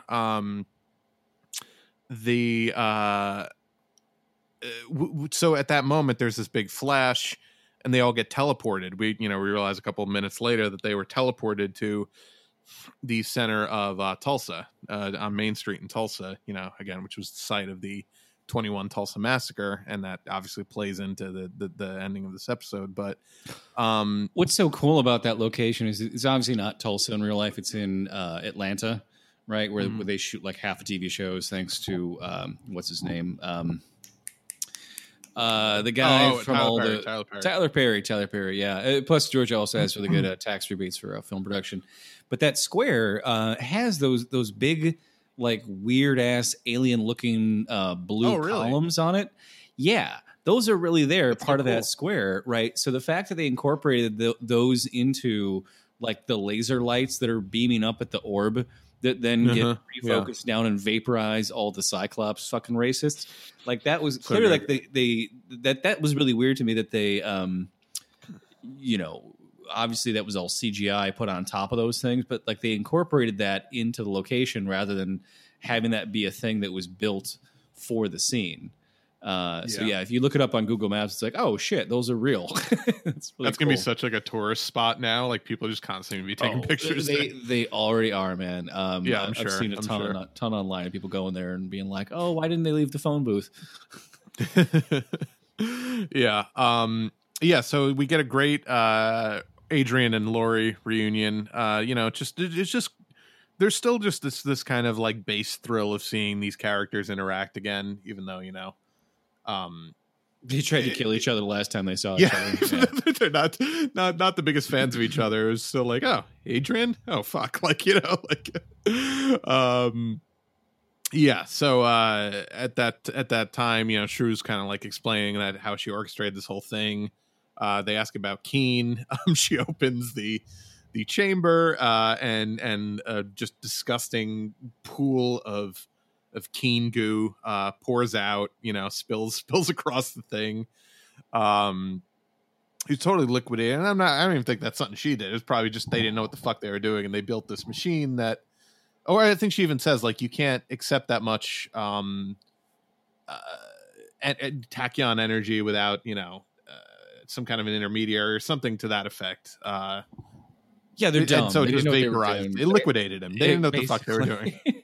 Well, there was like a chunk of him that was still almost solid that splashed. Oh, yeah, that was gross. Lori got like freaked out by it and stomped on it. Was that like a skull or something? I couldn't tell what that was. I don't know if that was an organ or what it was. Yeah, that was gross as hell, though. Yeah. It's fucking underwear. So good. Yeah, so then True kind of starts giving them this soliloquy, and Judd's wife's like, "Oh, just fucking kill us already. Yeah, that's what you're gonna do, aren't you? Just couldn't even let her get her monologue out about the racial and actually what she was saying was right on, and about how the victimization that the horror that these people have inflicted on victims of color, throughout the centuries, essentially." And so, yeah, she's like, yeah, well, yeah, I am going to kill you, actually. And then, as you mentioned, the lasers that were pointing up all point down at them and vaporize them at once. Great scene. I mean, why you'd think they would all get up and just try to run if they You don't would have think, any guns. but There's like 40 of them and like 5 or 6 people from True's company, and like there's no guns. I imagine True's them. guys had guns at the ready if they did try to run, but it was didn't see just that more, many of them though. It did, yeah. I don't know. I think they sort of just resigned themselves to the fact that, like, okay, she's got a huge orb above us and fucking lasers everywhere. Like, she can probably just like blink and kill us. We just don't want to. Well, they did collect all of their guns, so presumably they have those, unless they destroyed them. When they with the big magnets. But yeah, the magnet guys didn't look like they were picking those guns off of there and doing much with them. But still, it doesn't really matter because they didn't live very long. Yeah. So at that moment, this puddle makes its way to John through the chamber he's in, and he is present enough to touch it and teleports Looking Glass, Adrian, and Lori, who I guess were standing in that puddle also. He teleports them back to Karnak, and True's kind of godlike persona that she's trying to play completely slips away. At that moment, she just kind of has this almost petulant moment of rage where she screams at him, like, "Where the fuck do you?" She's furious. Well, and it's like you've said often that Manhattan doesn't really have any agency; just does whatever has to happen. And it's like, well, clearly he there's no cage under him, and there's this puddle that's coming under the cage, and he realizes, like, through this thing, through the conduit of Keen's liquefied body, he can transfer his powers and teleport them because they're basically staying in it, right? Where he couldn't get his powers to affect anything else outside of it, except this thing has come inside of it because there's again they only built it on walls and a ceiling and not a floor, right? That was the weakness of this cage, apparently. Geniuses. Yeah. But yeah, he's clearly trying to do things to change the outcome of what's happening, and it's still unclear to me whether he knows the outcome or not at this point. Well, in that moment, he might not, because like he said, it's very hard for him. It really dulled his ability to. Someone actually made a really good diagram to explain his I don't want to say powers, but like the way he views time. Basically, his forehead symbol that he draws is him, like the dot in the middle. He can see all of time in every direction, but he can't actually interact or move along that line. So he's actually the dot in the middle of this circle going around him, being the circle being time. So I actually thought that was a really interesting way to visualize the way he views time. But again, in that moment, he's being dulled, so he can't. So it's possible he actually has some semblance of free will in that moment. It's not a matter of fatalism, because he doesn't know exactly what's going to happen in that moment because he can't. So really, if anything, the less he's aware of the future, the more free will he actually has. When he'll actually take risks on things, he's like, "Oh, well, I don't know what's going to happen, so I guess I can do something about it now." Or maybe he doesn't have any free will; he just doesn't know that he's not exercising free will because he doesn't know that that's what happens. Sure. But who knows? But so he transports him back. He does not send Angela, and he has just this heartbreaking conversation with her. Just amazing acting from them, amazing dialogue. She says, "Well, why didn't you send me?" And he says, "Because I don't want to be alone when I die." Just really, really great moment. And someone pointed out from the comics that, at the moment where he dies initially, when he's transformed into Manhattan before before he's vaporized, Janie, his wife, is outside the chamber and she runs away. And he's pounding on the door saying, "Don't leave me, don't leave me." Yeah. So you showed that to me. That was a great sort of inversion of that. Yeah, because every character has their own trauma, right? And seemingly the worst trauma that Manhattan endured was becoming a superhero in the first place, or becoming a god. That moment of absolute terror that he had. So yeah, it definitely makes sense that as he's possibly actually about to die here, that's the thing he really needs the most or wants the most is that connection, that vulnerability is very apparent.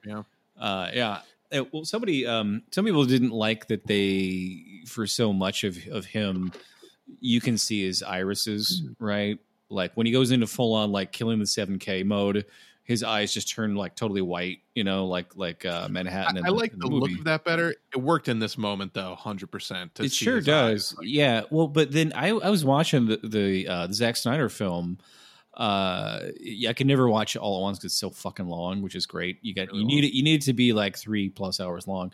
But if in some of the really close up shots of Dr. Manhattan from the Zack Snyder film, it's not just totally like milk white. Like he still has an iris that are white. Yeah. Yeah. And it's really detailed. It's actually like some really fucking good CGI they did to not just have like that generic superhero just covered up white eye with no iris, like they did.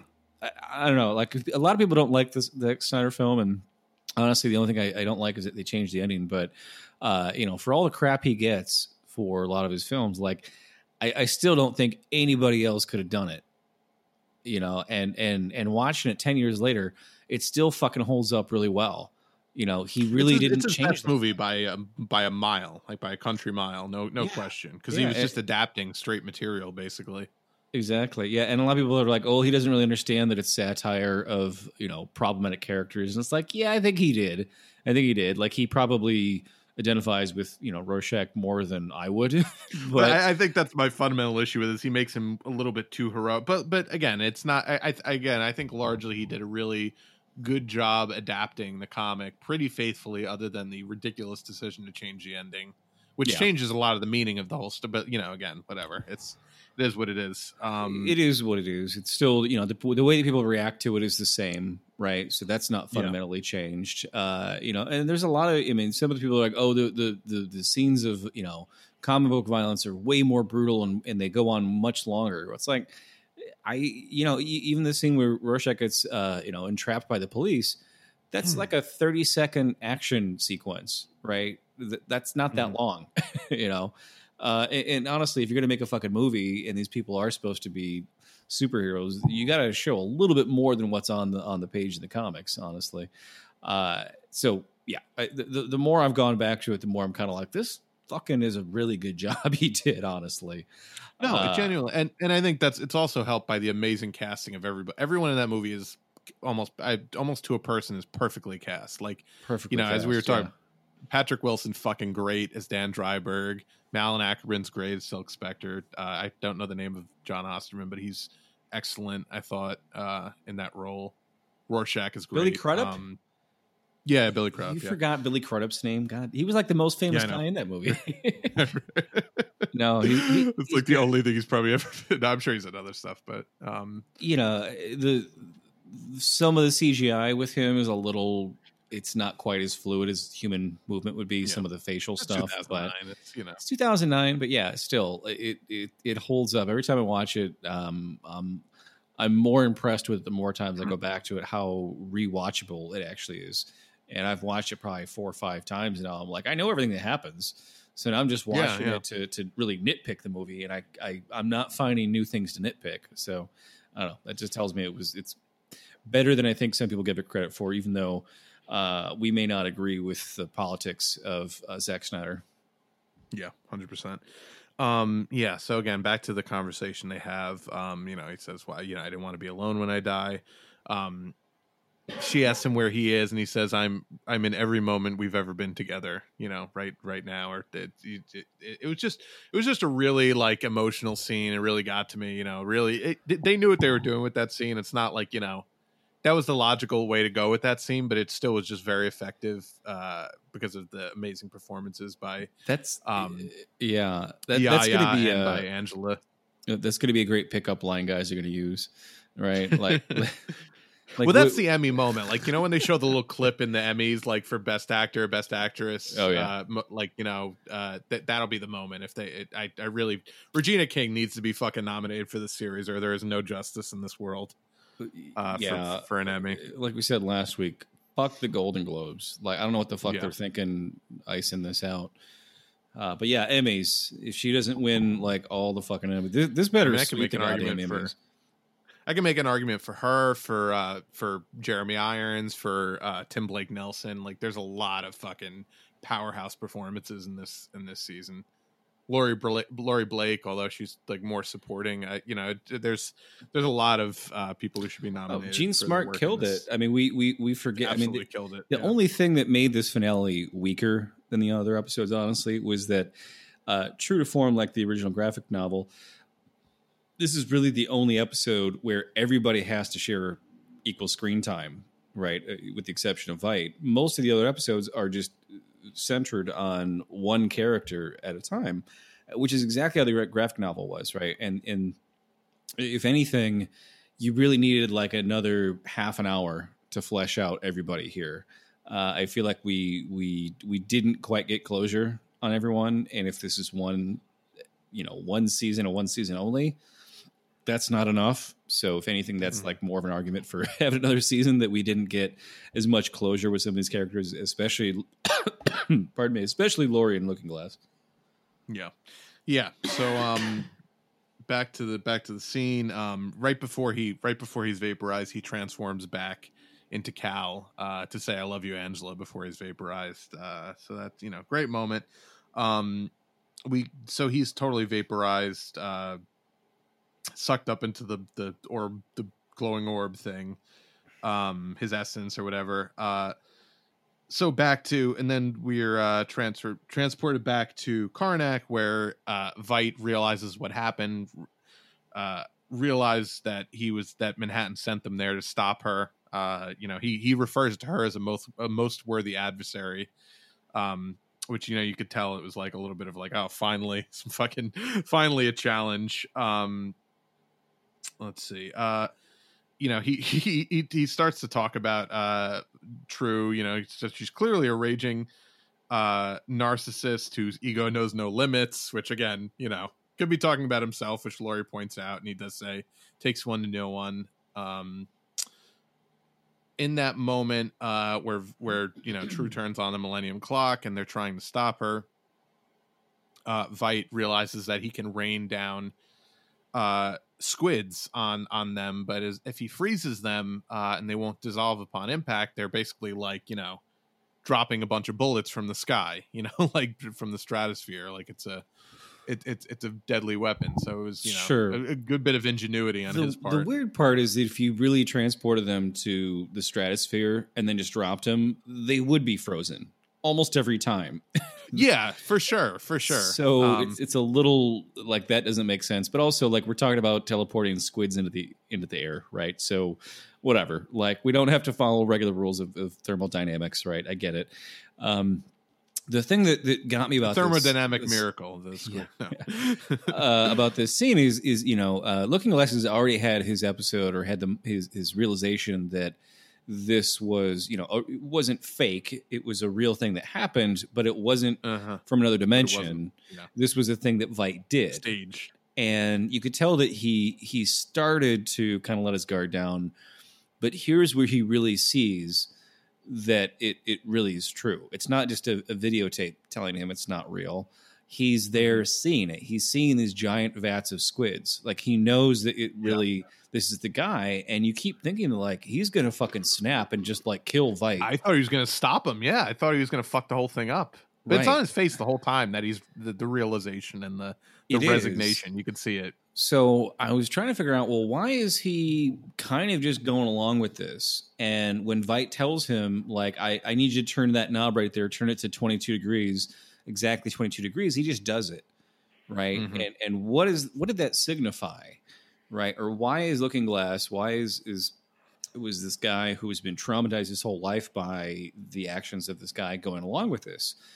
And I started sort of thinking about, like, well, why, we see him doing these squid raining down emergency drills over and over and over to the point where his alarm system breaks from overuse, right? Yeah. Like he's constantly reliving his trauma, right? And why do people relive their trauma? Why do they choose to relive their trauma? It's because your brain is trying to figure out the like 1 in a million chance of you figuring out a way that you could have prevented the trauma from happening in the first place. So it's like a scenario you keep running over and over and over, looking for a way to change it. Even though you can't change it because it's in the past, your brain is still thinking, like, well, what if this happens again? What's the one thing I will have to do to save myself, right? Like, that's just how your brain works. Whether it's conscious or subconscious, your brain thinks that way. And for traumatic things, your brain gets really fixated on shit like that. You look at, like, recurring nightmares about trauma, and it's always your brain is trying to find a way out of it, right? But in this scene, Looking Glass is basically seeing the mechanisms of his trauma. He's seeing the teleportation terminus, the vats of squids. Here's this valve that he wants him to turn, and he literally is able to put his hands on it himself and control it and create a different outcome than the one he experienced. Right, like he's literally the one that turns the knob to freeze them all, that turns these benign squid into lethal squid, right? Mm-hmm. So as far as, like, affecting his trauma, he's going along with it, whether he knows it or not. I think the writers probably thought all of this, and it's not there spoken, but it's sort of the subtext that he is the process of him being involved in what Veidt is doing to stop True. And, weaponizing these squids and freezing them, making them into, falling bullets, basically a Gatling gun falling from the sky. The fact that he has a role in that and it's doing something therapeutic for him, whether he knows it or not. Right. And I'm sure the writers talked about that quite a bit. Right. And there may have been it's giving him agency over the squids too. Yeah, exactly. And yeah, I mean, we sort of joked, like, yeah, if you drop anything that high up in the air, if they're squid, they're full of water. I mean, they're like 99% water. They would freeze and they would all automatically be like that. But it's like, they all know what the stakes are, right? So even though he's grappling to understand it and probably is really pissed, we see later on that, like, he doesn't let it go, but he does it. He does it lawfully. Well, I mean, somewhat lawfully. But as far as going along with the plan, it's like, okay, this Police is clearly brutality. Like, interfering with what Veidt is trying to do would be a bad idea, because he knows full well he was there and saw what's about to happen. Well, and he wants to save, Angela also. I think he still feels bad about having to dime her out, in the last in a couple episodes ago. So I think he's in that moment, he's like, well, I got to do this to save Angela, and I can always, deal with Veidt later also. But yeah, I remember two-pronged with the squids also. Yeah. I just remember thinking, like, well, why does Veidt tell him to do turn the knob to freeze them? Why was that a thing they wrote into the show rather than just Veidt, doing it himself and explaining what he was doing? It was like a specific thing. Like, why is Looking Glass even there, if not to have some part in what's happening, right? And then, did Dr. Manhattan know that? And did he send him there to be a part of that, knowing that would help heal him, having that agency over the outcome of what the squids were, when for decades they had traumatized him. Yeah, I think that's certainly something that you could read from that scene. Yeah. So so Veidt turns on the machine, rains the squids down. True is in the chamber about to receive the Manhattan energy. You just start hearing stuff falling. She looks down. Something rips right through her hand. Pretty gross and gruesome. She just stares at it. She's not really quite sure what's happening. That's my favorite moment of the whole episode. Because she didn't just transport the 7th Cavalry Cyclops fucker. She transported their little fake facade church with them. Yeah, which is funny. So in the shot where her arms are outstretched like Jesus, yes, in the background you've got the 7th Cavalry Jesus statue on a crucifix, and it's in a split shot so that the background and the foreground are both in focus, and in between it's blurry. It's like a split frame or split lens, right? So literally, like the it's almost meta commentary on the photography, but she clearly wants to be a god. Right. The line between Jesus and her is blurred, and her hands are outstretched, and then she gets basically a hole torn through her hand like Christ being crucified, all in the same moment. And it's like, you forgot that with being a god comes extreme anguish, and here it is, honey. And it was also obviously her Messiah complex, that she thinks that she's this benevolent figure who's going to save the world, even though she really just wants to have power over the entire, whatever her motivations are. But in that moment she realizes, and then she says motherfucker in Vietnamese before the squids rain down the orb, sending it crashing it down onto her and killing her, and stopping her plan from taking shape. I still didn't. I thought it was like she's gonna, she's like augmented herself with like an exoskeleton, and she's gonna climb out from under that thing, and she's gonna like fucking Terminator Doc Ock style. Lady True or whatever. Right. Yeah. I was definitely kind of like that seemed a little too easy, but I guess if you somebody did a review video on YouTube, and they, a lot of people don't listen real close, and they just do a review, and they said that the Veidt had said it was going to destroy everything for 5 square miles, which he didn't say that. He said like 5 square blocks. 5 blocks. Yeah. And clearly not everything is destroyed. She gets this huge hole torn in her hand, but then we see all the cops fleeing, and a couple of them get knocked down. But we're guessing that not every single one of those is tearing a golf ball size hole in you. That was just a lucky strike. But clearly, like he probably concentrated it right on top of the thing. It's just a matter of shrapnel and collateral is gonna hit for the 5 blocks or so, but he probably concentrated the force of it directly on top of the Millennium Clock and on top of the orb. Well, and I love that when he says that, I hope there's no one you love down there. Well, it's like, well, of course we know there are. It's just that Lori and Angelo haven't had like a great working relationship. It's been pretty terse. They had one episode where they kind of got along. But she calls the phone, and Bien picks up the phone in the Manhattan phone booth. And Lori's like screaming. She's so kind of like above it all and not bothered by anything. But in that moment, she's really just like, you're going to fucking die. Get the fuck out of there. Yeah, trying to save Angela, trying to, Yeah.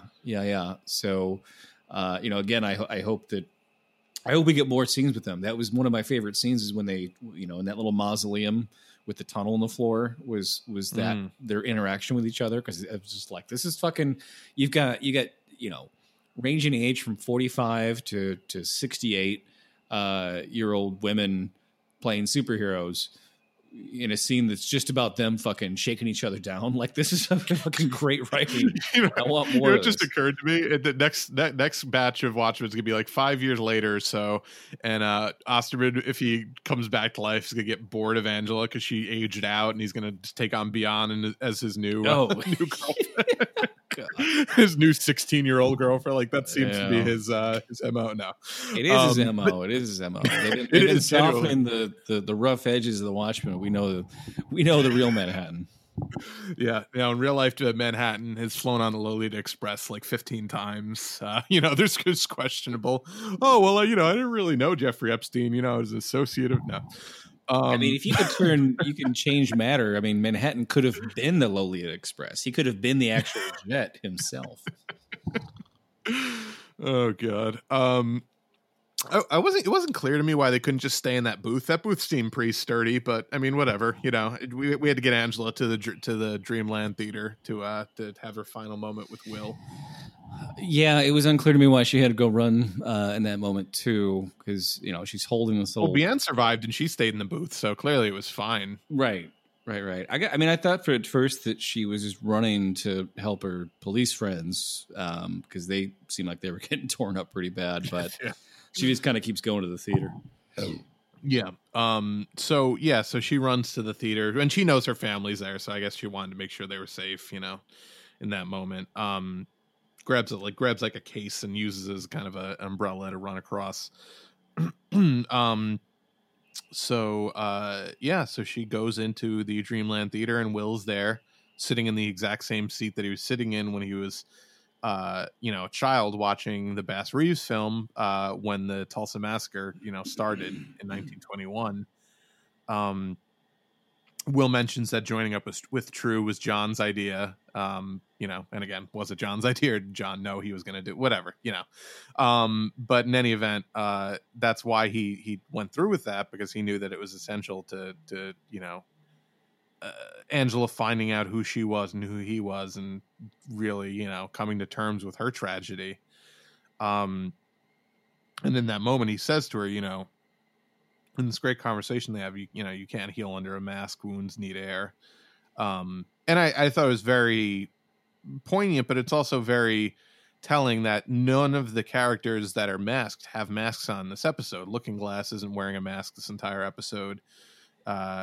Angela, of course, hasn't worn a mask since she took the nostalgia and learned about Will's origins. In that moment, she really stopped being Sister Knight and became Angela Abar again. Like she just can't go back to that, I think, after that. Even Red Scare and Pirate Jenny weren't wearing their masks when they showed up. So I thought they had them on when they first showed up, but then after it all, like, shit goes down, the squids fall, then we see them without their masks on. So yeah. But certainly in that moment when he was saying that, they weren't wearing, Yeah. So they had a great conversation. She invites him to, kind of stay with them for a few days, not long term, but I'm sure, that'll probably turn into long term. And he's not like he's going to be 106 years old or however fucking old he is. He's going to be around for another 5 minutes. Nobody wants their parents or their grandparents hanging around because they're just going to fucking judge everything. Like, oh, is that the way you clean the floor? Is that how you fucking... Is that the kind of cleaning products you keep in this house? We already told her she's fucking curses too much. Like when he first meets her, Yeah, nothing worse than having your parents living with you, and like every single thing you do comes under criticism. Like, I don't. You live the way you want to live the way I want. We're different people. This is why I don't still live with you. Yeah. I had to go through that recently with my own mother. I mentioned I was staying with her for a couple of weeks, dealing with some bereavement, and it was like the way that people deal with grief is, often not healthy, and just like random things would come out, and like the way I was washing dishes was not adequate. Apparently, like hot soapy water seemed fine to me, and probably everyone for the last 50,000 years seems to work okay. Nope. I wasn't doing it right. If you're not going to do it right, don't do it at all. I was like, this is like one of those things that they write into shows to show that somebody's like fucking crazy, is that they can't stand the way that someone else washes their own dishes. And it's like, what? Like you're anyway. So yeah, I just sure. the when you see him actually in her house, and he's got like some more shit to say. It's like, all right, guy, shut the fuck up. Haven't you done enough harm, Will? Yeah. I know you've gone through your shit on your own, but like you did, fucking Cyclops is like your whole life's mission was to get rid of Cyclops, and now they're done. It's just fucking stop talking now. Yeah, no, for sure. She goes into the kitchen to clean up. The eggs are still smashed on the floor because she, left right from there. And as I predicted to you, but not on the actual podcast, there was one egg left intact in that carton. And in that moment, she flashes back to him saying, I could transfer my powers, to somebody, but only if they wanted it. It's made very clear that his powers are within this egg, or at least we're led to think that. So she takes the egg, goes out to the pool, cracks it open, eats it. Really just, no concern whatsoever for salmonella. Really fucking nasty. But I guess if you cooked it, hours, yeah. Well, I guess if you cooked it, maybe it doesn't have quite as, maybe that cooks away the Manhattan powers. I don't know. I was let down that she didn't eat the shell too. Like, just I was wondering, like, do you have to eat the shell? Like, yeah. If it didn't work, is she going to go back out and try to eat the shell? Be like, fuck, maybe I'd eat this whole, Eats the whole carton, pulls it out of the trash. Maybe that wasn't the right egg. Maybe it was one of these other. Yeah, maybe it's one of these broken ones. Licking the egg yolk off the. Yeah, no. I want the powers. So, she puts her foot out to the water. The water seems to shimmer a little bit. I don't know if that was just my perception or if they really animated that in the water, like let it shimmer a little bit as her foot was coming near it. And the episode ends. It's, the Inception ending. It's like, well, was the top still spinning? Was it starting to wobble? Maybe we'll never know. Lindelof says he doesn't want to do another season, but he's never said that though. He's never fucking. He said that a lot. He only wants to do it if he's got a good story. Which, how hard is it to come up with a good story? He said a lot. Like I've listened to a lot of recent interviews with him, and he's basically like, no, I saw this as one season. I don't have a desire to do a second season. If some brilliant idea strikes me. This was one season, and he's going to do another season. I read an interview that was done 48 hours ago, in which he said, yeah, I want to be involved in anything HBO does with the name Watchmen. And he said it. All right. Well, he's sending mixed messages then, because the thing he just released today, the official Watchmen podcast, he said he didn't want to do a second season. But I think he might genuinely not know. He might genuinely be conflicted. But I think he only wants to do it. He's just wording it awkwardly because he wants to be authentic, because there's some like higher authority he thinks he has to answer to. And it's like, dude, people like the show. They like what you did with it. They like what you did with the characters. He just wants the pat from Alan Moore. He wants the pat on the back. And he's never going to get it. But, I appreciate that he wants it, and that he's trying to always think about what Alan Moore would want, because I think that's what made the season so amazing, is that he was always trying to keep it true to the original source material, the Old Testament, as he refers to it, which shows you his reverence for the material. But, he actually, in that podcast, which was a good listen, there's a lot of, little insights. Like, he did confirm that he wasn't trying to be ambiguous with the landing on the farm in episode 4 or episode 3, whatever episode that was. He's like, no, yeah, that was Veight's ship landing, which is why True had to seize that land. He regarding the ending, he cited Inception as kind of a touchstone for him, and he told the story about how he left the theater after Inception and went to a urinal, like in the movie theater, and he was standing next to two guys talking about it, and he's like, oh yeah, and the one guy was like, that's the best ending to a movie I've ever seen in my life. And his buddy was like, are you fucking kidding me? That was the dumbest piece of shit I've ever seen. Well, how could that, what the fuck was that even about? And he's like, and I love that. And I really want, I appreciate the ambiguity and the level of, artistry, and just saying like, fuck it, I'm not going to tell you. And he's like, and I agree more with the guy who loved that ending than the guy who hated it. And he also has implied pretty subtly that, yeah, no, that was Manhattan's powers, but again, I actually think it's more interesting if we come back to almost like a Last Jedi type situation, where we come back to season 2 and she steps and just falls into the pool, because to some degree, Manhattan understands what a burden those powers are, and like, it's possible that he would be like, well, why would I inflict this on the person I love the most in this world? Why would I inflict this kind of hell that I've lived through in a lot of ways on her? But again, then why would he have said like, well, you need to know about this for later? And like, I go back and forth, but I think that would be a really interesting thing to explore in a second season, is did he actually transfer his powers to her or not? And I think it doesn't matter, and that's probably the last thing I even want a second season to focus on. I would love for it to be a thing we don't know. If they go back to a second season and Angela's in it, which I hope they would. I would hope that they would shift focus to other characters and not have it be just her story or not the singular story. But I would love for them to not answer that question all fucking season. Right. Oh, yeah, no, that would be nice. Like similar to Blade Runner 2049. The big question is Deckard a replicant? And they never answer that question in the second movie, which was the biggest question from the first movie. In the second one, didn't Ridley Scott say yes that he is? What's that? Didn't he? But didn't Ridley Scott say like, yeah, he's a replicant? Like Ridley Scott did, and Harrison Ford said, no, he's not. So this is like this is another controversy that so in Empire Strikes Back, Luke, you know how he gets mauled in the beginning by the Wampa, like in the ice cave or whatever. Mm-hmm. So the theory was that they did that because Mark Hamill got in a car accident, like in between filming of the two movies, and Carrie Fisher swears up and down that they did this just to give a reason why his face is all fucked up in that movie, because it's pretty prominently scarred. But George Lucas insists that that's not the case. But so I guess that's it's a similar, like, well, I guess we'll never really fucking know. Right. Well, I mean, that's what makes it compelling, is not knowing, some people will think one thing, some people think the other thing. And for the film to embrace both ideas as being completely plausible and possible is what makes it compelling. Right. Yeah.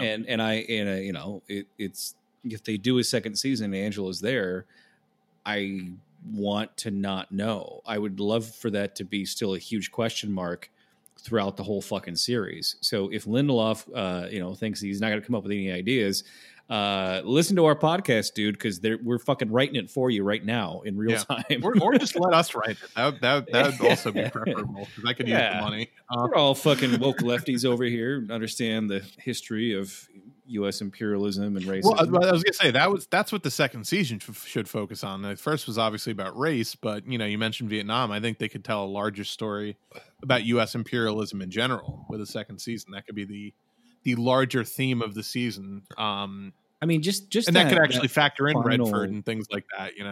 Yeah, just the final shot at the end, sitting in that cop car with, like, she's just looking off into space with her mouth hanging open while Pirate Jenny's trying to talk to her and like console her. She's, same as Angela, watched both her parents get blown up and murdered in, Saigon. Ben's just watched her mother get crushed to death by a giant fucking, orb in the sky and a bunch of fucking frozen squid. So, like, to just show her like that, and to think you're not going to come back to that and delve deeper into what that kid just experienced, is just kind of like brutal to the character, to think that, like, oh, that's all we're going to show, to say, oh, I'm only interested in doing one season. Fuck you. You left the final episode with a lot of things unfinished, which is okay, but don't pretend as though it's a done deal and this was a self-contained season. It's not. Damon Lindelof's a very insecure person, and I think that it's it's a gift and a curse, because I think it helps him a lot in some of his writing and some of his characterizations, but I think he's also crippled by anxiety at times. I think he still constantly talks about the reaction to finales. Like he's like, in a lot of ways, I think that's why Looking Glass was such a well fleshed out character, because of the anxieties and the constant reliving of trauma, because he's constantly reliving the trauma of being, like, pilloried online for the ending of Lost. And he always brings it up when he talks about interviews and, like, wanting to end shows the right way. So I think that leads to him constantly being like, I don't know if the show's any good. Like, he keeps saying, like, in every interview, like, I still don't know if the show's any good. I don't know if we ended it well. And it's like, no, of course he did. But again, at the same time, like, who knows if it would have been as good if he was more self-confident, like, maybe that's actually the reason he's such a good writer, is because he's so full of insecurities that he can project that onto his characters. Yeah, I think so. I think he's, he talked about not only worrying about fucking up Watchmen, but also raising the stakes so that he was scared to death of fucking up a real conversation about the history of white supremacy in the U.S. Right, and it's like, well, if you're trying to do both good, you will do both good, because the one is going to augment the other and vice versa. Right. If you're just doing like, oh, what are the Watchmen up to in 2019? Like that, no one cares. I mean, people care, but it's like, it's not about anything. Right. It's got to be about something, the way that the Watchmen was about something. It was about, the politics of the 1980s and the Cold War and the absurdity of it all, and the absurdity of the idea of superheroes, that who would Batman really be like in real life? He wouldn't be a successful millionaire. He'd be a fucking guy that doesn't bathe and doesn't pay his rent. Is just, he would be Dan Dreiberg. I mean, he'd be Rorschach. Yeah. or Rorschach. Yeah.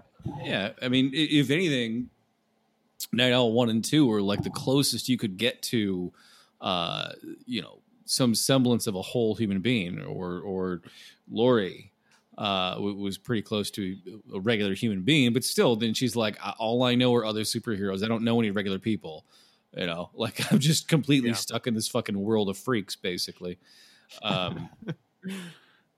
Well, so speaking of freaks, though, real quick, we should mention briefly the last entry into the PDpedia, because for people that haven't, caught it, didn't read it yet, it's a letter from the deputy director of the FBI to the anti-vigilante task force, basically talking about how Agent Dale Petey never returned from his trip to Tulsa. He basically has gone rogue. He's a very high suspect for vigilante activity. They mentioned briefly that they found a tub of canola oil in his office. So, yeah, Petey is lube man confirmed, essentially. And briefly, though, the other interesting thing is in that memo to the other task force people, it mentions how Blake is back and being held for debriefing right now, and how basically mum's the word on the Veidt thing, or about the squid attack, which to me implies that they're not actually going to prosecute Veidt, that they're going to protect Veidt, because they know what an unraveling process that would be to implicate the president in a scandal like that. Like, they would literally be Lindelof joked, like, yeah, if we did that, the second season would just be the fucking mirror image of, it would just be impeachment articles of impeachment for Redford, based on, faking the lying to the public regarding the squid attacks and, things like that. So it seems like they're implying that Veidt's going to basically get away with it again. And I don't know where. So that's another interesting thread to explore for season 2, is Veidt back in the U.S., not, being held responsible for what he did on 11/2. What that does to Laurie, what that does to Veidt, what that does to everybody involved. So Looking Glass, who is, righteously angry at Veidt and, still holds on to that grudge for ruining his fucking life, essentially. What that, that could be something that the second season explores, like, trying to find justice for to Adrian Veidt. Like, that's I mean, if they're going to do that, I don't think that's going to fit with Jeremy Irons, his character, and what he's done with it, because he's made problem. The character so too likable, too likable. I don't want to see him get prosecuted. It would be like a known grudge between them, right? But it would be something where it's like, okay, well, we've come to terms with understanding why the government is going to keep a lid on this, because they don't want a nuclear war either, and just the embarrassment to people in power. But it would still be an implication. Like, it's too big of a thing not to be there. But yeah, I don't see just doing like a trial of the century season 2. No, I don't either. Would be the way to go. But yeah, I mean, they're going to have to address it. Like, they've set up so many new storylines in the finale. I don't know how you just walk away from that, right? Like, if it's not Lindelof, it's going to be somebody. HBO is not going to be like, hey, we had a huge fucking hit. We had a critical and commercial success. Like, we're not just going to walk away from that. right? And this certainly HBO is not going to want to, even if Lindelof doesn't want to come back to it, they're going to do it with or without him. I think ultimately, even though sure, but they're still going to fucking do it thoughtfully. They're not going. I mean, they no, I gave agree. him what 3 or 4 different offers, right? So they're like, they didn't make it with whatever anyone happens, else. it's going to happen. But we want the best guy to do it, or the best team of writers to do it. We want the best people to do it, even if that means that, like, okay, well, now it's 10 years later than we wanted to do it.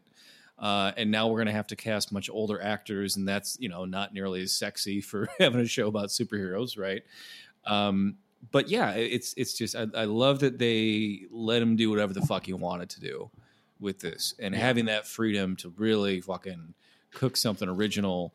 And man, just the reaction from people.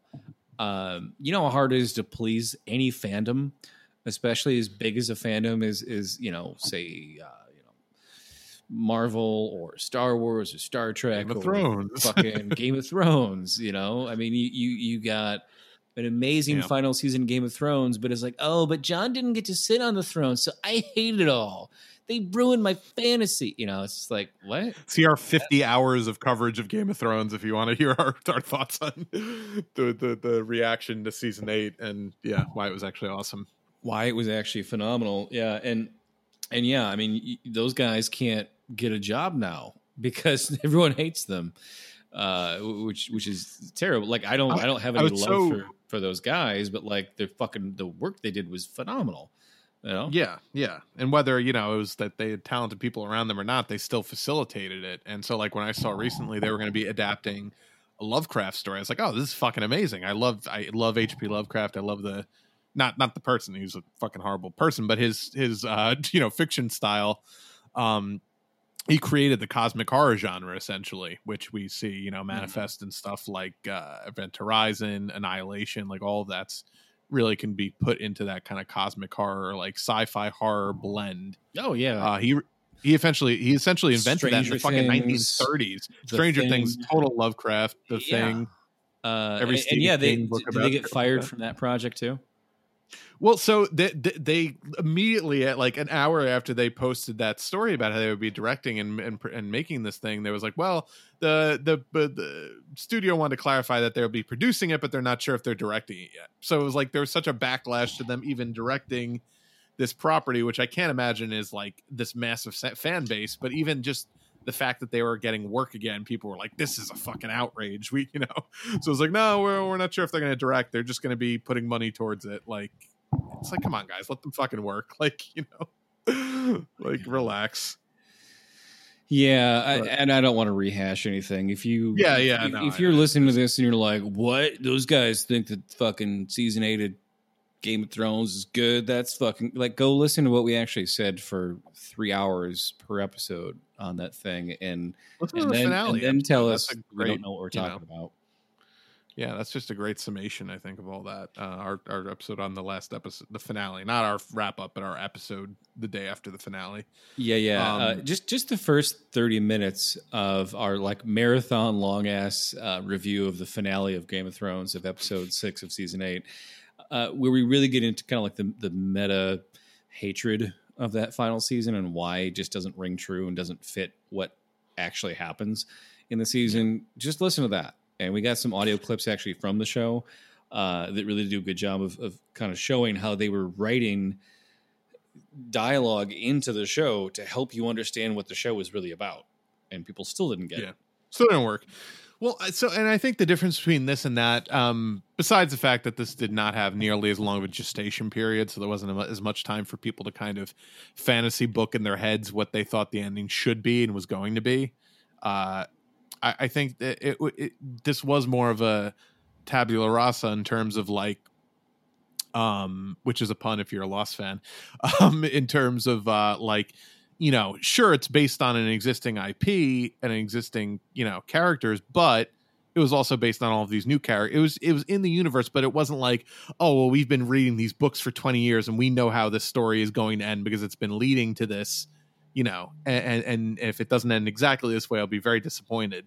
Versus this was just like, this is fucking a revelation and I can't believe they're doing this within this universe. I can't wait to see how it ends. Like, I think there was a lot less built up you know, there was a lot less built up story in people's heads to the point where they felt like, you know, the entitlement wasn't there when the ending happened, because it wasn't like, oh, well, that's not what I wanted to happen. It was just like, oh, well, that's what happened. Like, you know, it just, I think that's why this is much better received than the finale of Game of Thrones, even though I think they're be interested to do a poll of just people that loved this HBO Watchmen series, and ask just the people that loved the show what they thought about the last season of Game of Thrones. Because I feel like if you're the kind of person that likes the Watchmen in the first place, you understand the idea of subversion, of you know, really having a political story, you know, and it's not about you know, who the most valiant winner is, who wins the day. Like that whole fucking idea that Game of Thrones was like a happy ending fairy tale Lord of the Rings bullshit thing.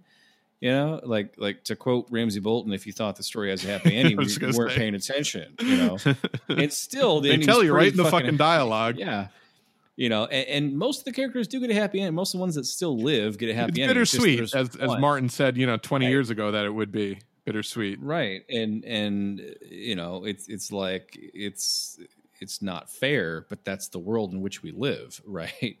And I think that the fans of the Watchmen really understand that. And they understand that within that world, you still have people that are mostly good or mostly evil, but still are all like Angela fucking tortures a guy in the final, you know, like several none times of these, in the series, none of these people are good, you know, and then the idea that, you know, well, Will Reeves is like, well, Manhattan had all his power and could have done more with it. It's like that. What hero is held to that standard? You know, there's some couple quotes here I want to read from an article. This was on IGN.com. I don't know the author's name, but made some good points here. Quote, it's the eternal question of how best, if at all, to shift the status quo, something the superhero genre at large has failed to fully reckon with. For the most part, characters like the Avengers might oppose existential threats, but they ultimately fight to protect the status quo rather than to improve the world around them. And then I jump down here a couple lines. You know, does this make a worthy purpose for a sequel to The Watchmen? Despite the resplendent new focus on vulnerability and unearthing racial history, elements of the show that far surpass the original have the jagged moral edges of Watchmen been sanded down? And it's a question mark, right? So, like, you know, if anything, Manhattan already did too much to my eyes. Like, you know, if you have the ability to stop the comedian from murdering a pregnant woman and you don't do it, like that's a problem. That's a conflict, right? But then to say, oh, well, why didn't he solve all the world's problems at the same time? It's like, well, because it wouldn't really fundamentally change anything. Getting rid of all the nukes wouldn't change anything. You know, wiping out one cavalry of racists isn't going to get rid of white supremacy, right? And he sort of resigns himself to that fact that he can't change all the world's problems, and he just doesn't even want to change things that he does have control over in his own life for the most part. And I mean, and you know, he. The idea of him as this benevolent hero, I think, is also off. He really is just a person who has his own, you know, hang-ups and, you know, again, the whole he's all God and all man at the same time thing. I mean, he did help Richard Nixon slaughter and colonize Vietnam. Like, I mean, it's not like, you know, it was not a heroic act by any stretch of the imagination. So it's really, he's still just a person who's subject to the whims and weaknesses and decision-making of a human. He just happens to be able to see all of the decisions that he's going to make and is therefore powerless to, you know, affect them. But he's just a very weird character in that way. And I think it's hard to read it. He's not Superman. Like, that's, people read him as Superman. He's really not. He doesn't have an analog. I mean, Superman's, you know, maybe the closest in terms of powers, but it's not a good direct analog because he wasn't raised, you know, on a farm in Kansas by a loving family, you know, to, you know, want to help people and want to do good in the world. That's not the way he came up. He came up through tragedy. You know, his life was shaped by tragedy, and he has trouble connecting with his humanity because of it, I think. One of the things I loved about the black and white episode they did was to really drive home how the Minutemen was always bullshit. You know, like it's sort of Yeah. like here's the old timey version of superheroes when they actually cared about it. It was like, no, it was all promotion and you know, just like, oh, here's the guy who's shilling for the bank, and here's the guy that doesn't give a shit about that. Super racist dad too. Right. So they did some DC Comics did some spinoffs of there was like one called Before Watchmen, right? That was more about the Minutemen, and it was actually Silhouette was the character that had sort of like the Spanish fascist bullfighter outfit with like the bobbed bangs haircut. Character that we see briefly in the Snyder film, who apparently wanted the Minutemen to, in Night Owl also, as a former police officer who was also disillusioned with police, wanted them to take on like real criminal cases that, Captain Metropolis was like, ooh, that doesn't really look good. Like there was like a child prostitution ring that Silhouette wanted them to take down, and Captain Metropolis was like, that doesn't look good for our promotional material. And it's like, the fucking kids being raped. What are you talking about? So, you know, even though a lot of people like have bashed those other DC spinoff comics, like there was some substance to them in keeping in line with the Alan Moore, Old Testament of things being not what they seem, or things being very superficial in what that group was, and the few people in it they wanted to really do something, like Hooded Justice, Silhouette, original Night Owl, versus everyone else that was there just to like be a model or be famous or have a product tie in with a private bank. Yeah, no, for sure. Yeah. Yeah. So, I mean, I think I've said, most of what I wanted to say about the episode and the series. Any other kind of stray thoughts before we kind of start to wrap up? I feel like we kind of cooked it in between all the scenes already, everything we want to say. Incredible score. I love the music. That one music piece that sounds very, Halloween, John Carpenter-esque. It starts very low and kind of builds up, and it has this recurs a lot. Yeah. So the horror theme of the show that comes up once in a while, Ash was like, oh, that reminds me of Stranger Things. And I was like, oh, but that's because everything's because they were trying to rip off Carpenter with the Stranger Things. And it's like that music cue is in like half the episodes anyway. So great job with the music. I loved all the cover songs. That Trent Reznor, the cover of Life on Mars, that's all just piano, was fucking heartbreaking. I kind of hate that was like third to the last episode, and then the Beatles song was the end of the whole series, because like that. It fit the episode though, like it did. It just I just feel a lot of people I think agree that the finale was a little anticlimactic. They said, it's going to be a huge twist you're not going to see coming, and I was like, there wasn't really a twist in the finale. We kind of predicted everything that happened in the finale.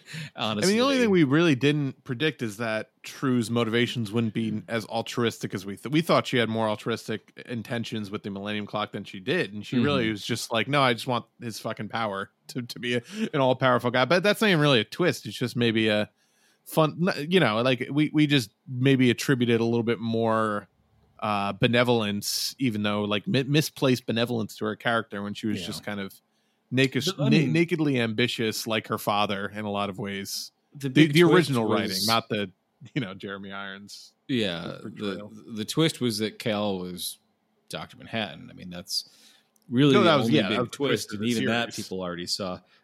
So when people are like, "Oh, you're not going to be ready for the finale," or like, "Oh, there's a big twist coming," like no one's going to see it coming, I was kind of like, where was it in the finale? Because there was none.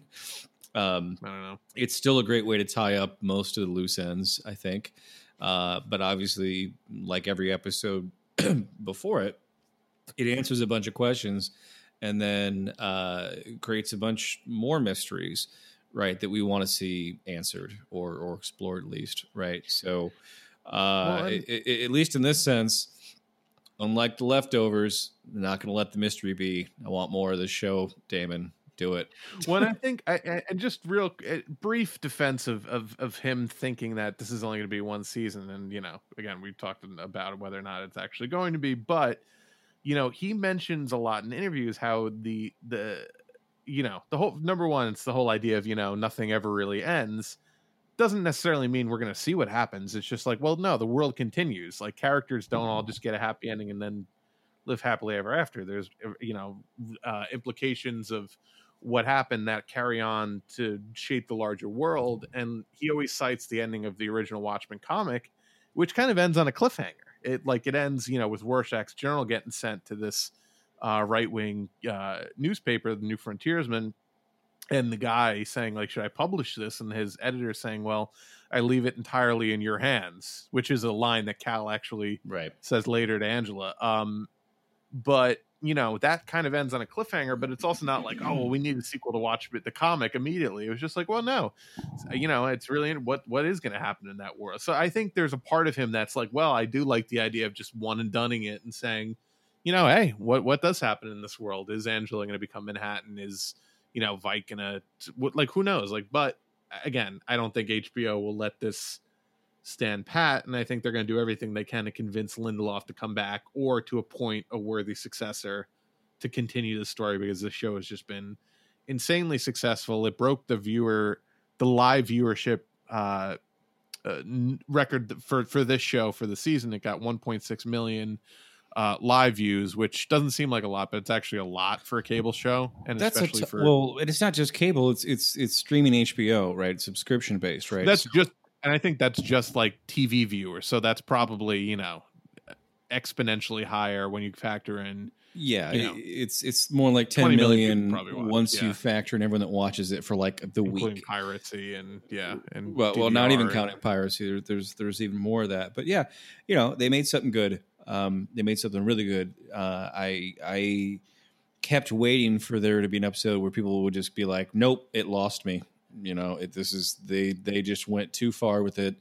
That was episode 1 for the racist, basically, but after that it was like, even still, it wasn't that many people that were like that. I didn't see any comments like that. And if you look at any message board reading anything about fucking Star Wars, it's like half the comments you see are, "Oh, Rey's Mary Sue, she got too many powers," and all that bullshit. Oh, Rian Johnson ruined Star Wars. Rey's not a Skywalker.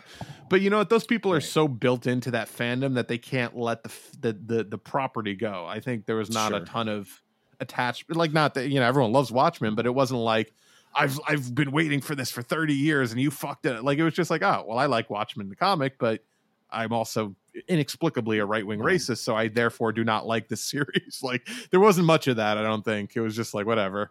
I follow the hashtags on Twitter pretty closely and a few groups on Facebook. And of course, if you're in a group on Facebook, you like it, right? Whereas, it's the hashtag following on Twitter, you're going to see good and bad. And I didn't see any negative comments, especially from Black Twitter. It was just nothing but positive. Even Dr. Manhattan, who used to be a white guy becoming a black guy, I thought, like, that's going to rub some people the wrong way. And it didn't. It didn't. It was just, well, this is a black love story, between this guy who's a black guy and he's a god. Like, it was just, it was just the representation mattered more. The characters being real mattered more. Showing these people on screen. It was like the first episode. I saw somebody, they tweeted out, like, I've counted in the first 20 minutes of the premiere 75 different black actors on screen. And if you look at everyone that's in the opening scene of the Tulsa Massacre, and then everyone that's in that theater for the Oklahoma performance, which, I mean, when Angela goes into that theater and Will's there with the 3 kids, they're on the stage, and it's like the whole stage is set up for Oklahoma still. And doesn't it feel like forever ago that we first saw? I can't even believe that's the same show. Judd watching Oklahoma. Yeah, Captain Crawford watching Oklahoma in that same theater. feels like watching it was Black like years Oklahoma. ago. Yeah. I mean, you look at it like how many black people were in the audience in that scene, right? In that opening scene. And yeah, this was like people were fucking blown away by this. It was like, hey, here's a, you know, we always talk about like, well, when are we going to have a real honest conversation about the history of racism in this country? And this show fucking did it in just 9 episodes. And only, I'd say maybe half were really heavily focused on that. The rest were more character driven and were a little bit outside that world. Still anchored in it, though. It never felt preachy. It never felt like it was just a loose understanding of it. It always felt like it was provocative on purpose to tell a real story. And yeah, I think as long as you're going to do that and root it in something real like that, and you know, especially trauma or generational trauma, and why people put masks on, nothing's ever done anything like this. You know, the original comic didn't do anything to this depth. You know, especially within the minds of people and why they become superheroes. These were flawed people, but it never delved much into their and the past, medium's not other than, you know, suited. Sure. I mean, you get like a couple of like brief moments of awfulness, you know, especially with Rorschach when he's a kid.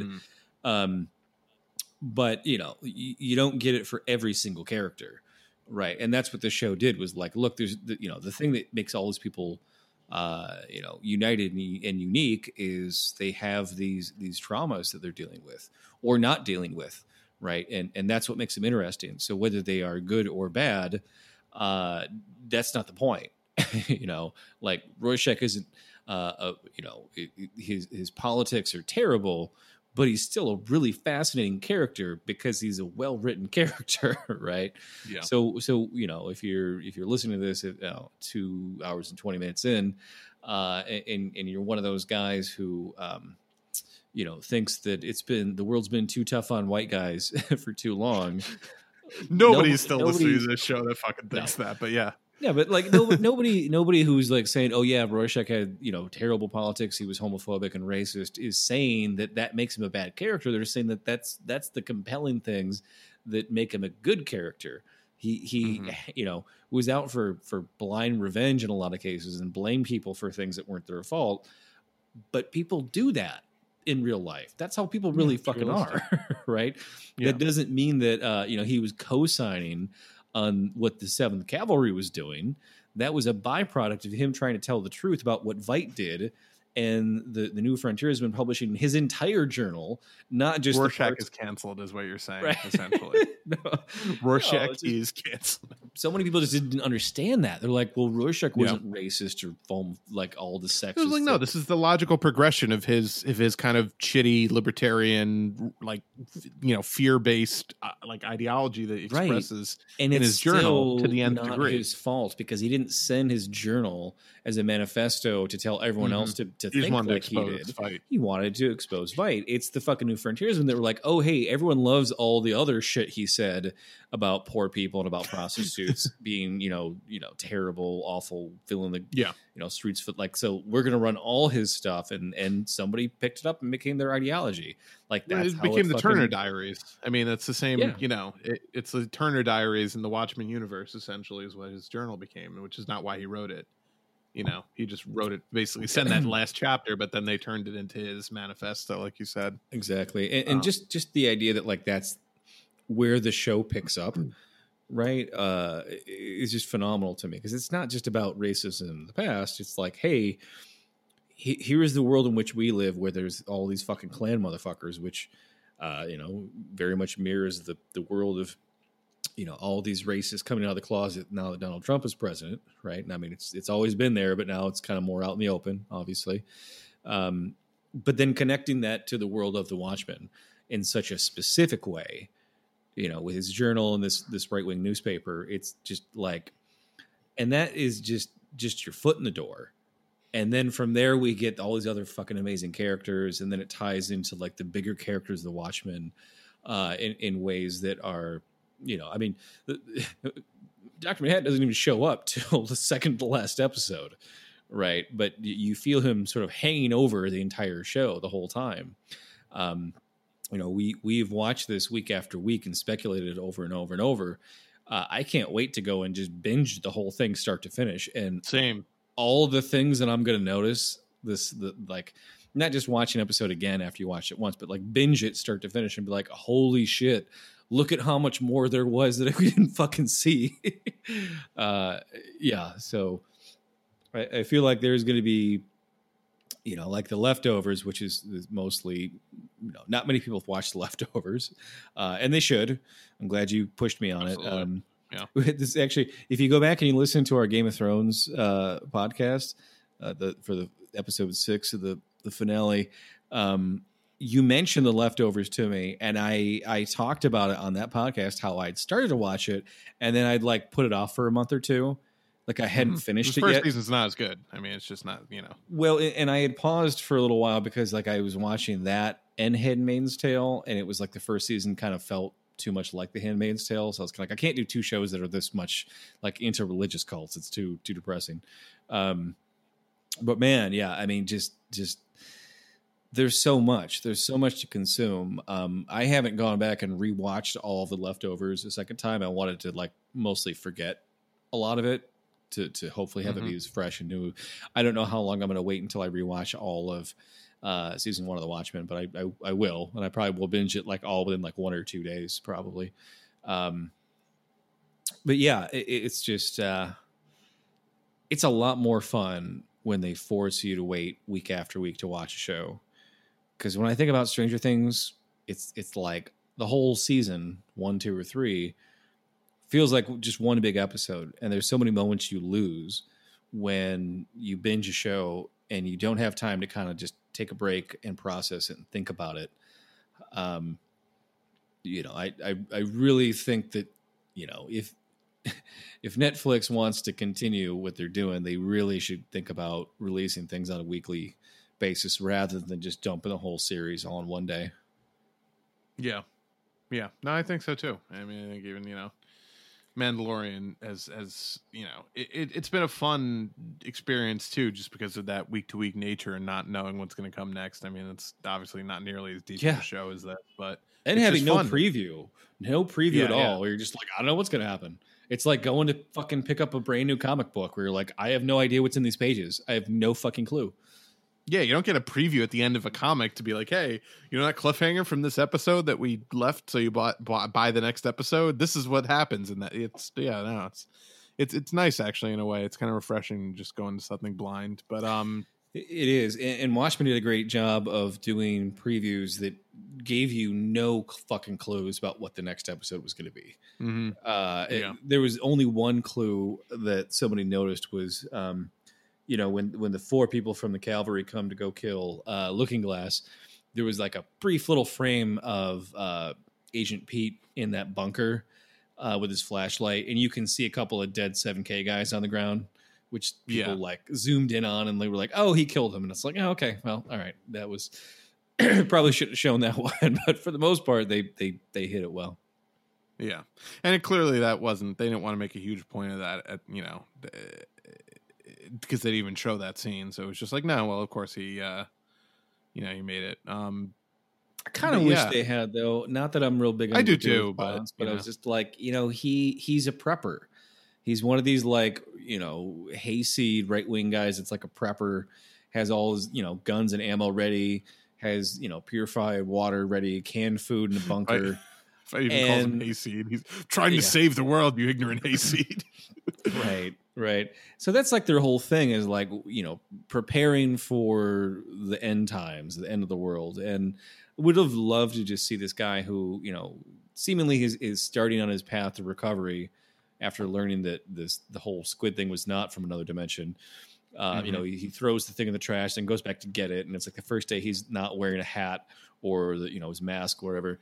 And these guys come to fucking kill him. And I would have loved to kind of, not just like to see him kill them, but to see him kind of like overcome his fears and kind of, become powerful in that moment and kind of rely on all of the drills and preparedness he'd been drilling for, getting ready for, sort of coming out in some kind of way that was an act of self-defense. I would have loved to see that scene.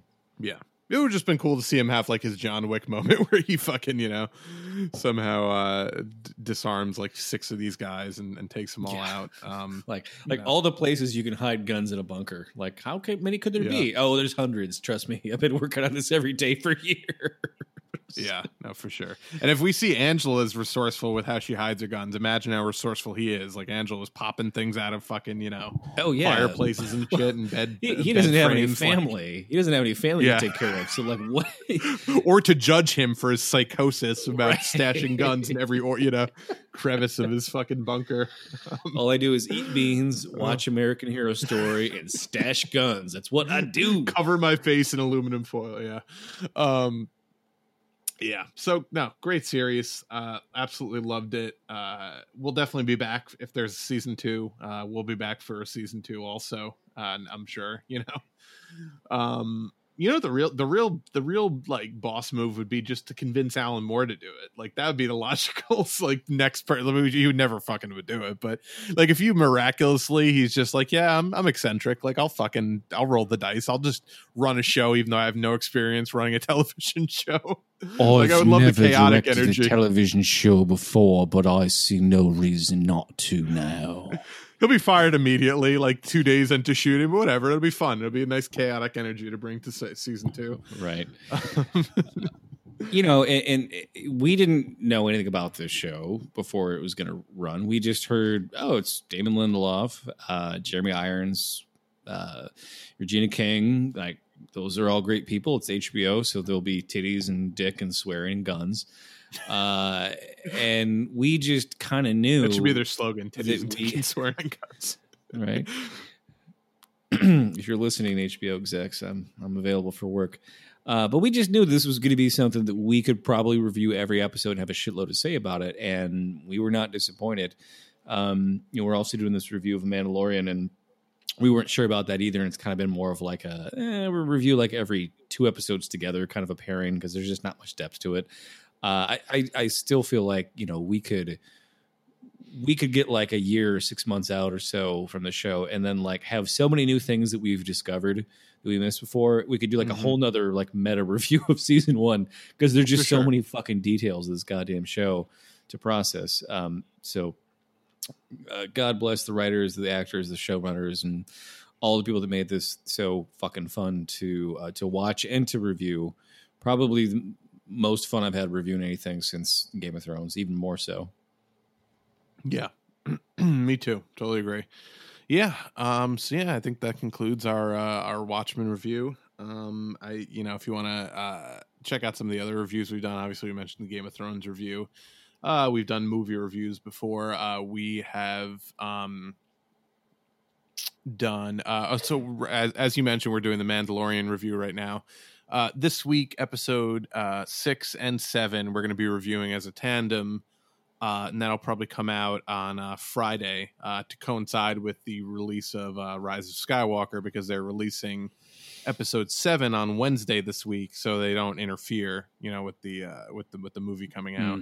So we're just going to pair those up as one and review them, and that'll probably come out on Friday. My theory is that Rey is a clone, and then also Baby Yoda will appear in Rise of the Skywalker as adolescent Yoda. And he'll still be mute, though. He still won't have any words. So you won't be talking with that fucking infuriating backwards. Yeah, no, I hope so. If he's going to talk like that, then just don't talk at all. Just fucking stay mute your entire adult life. There you go. There you go.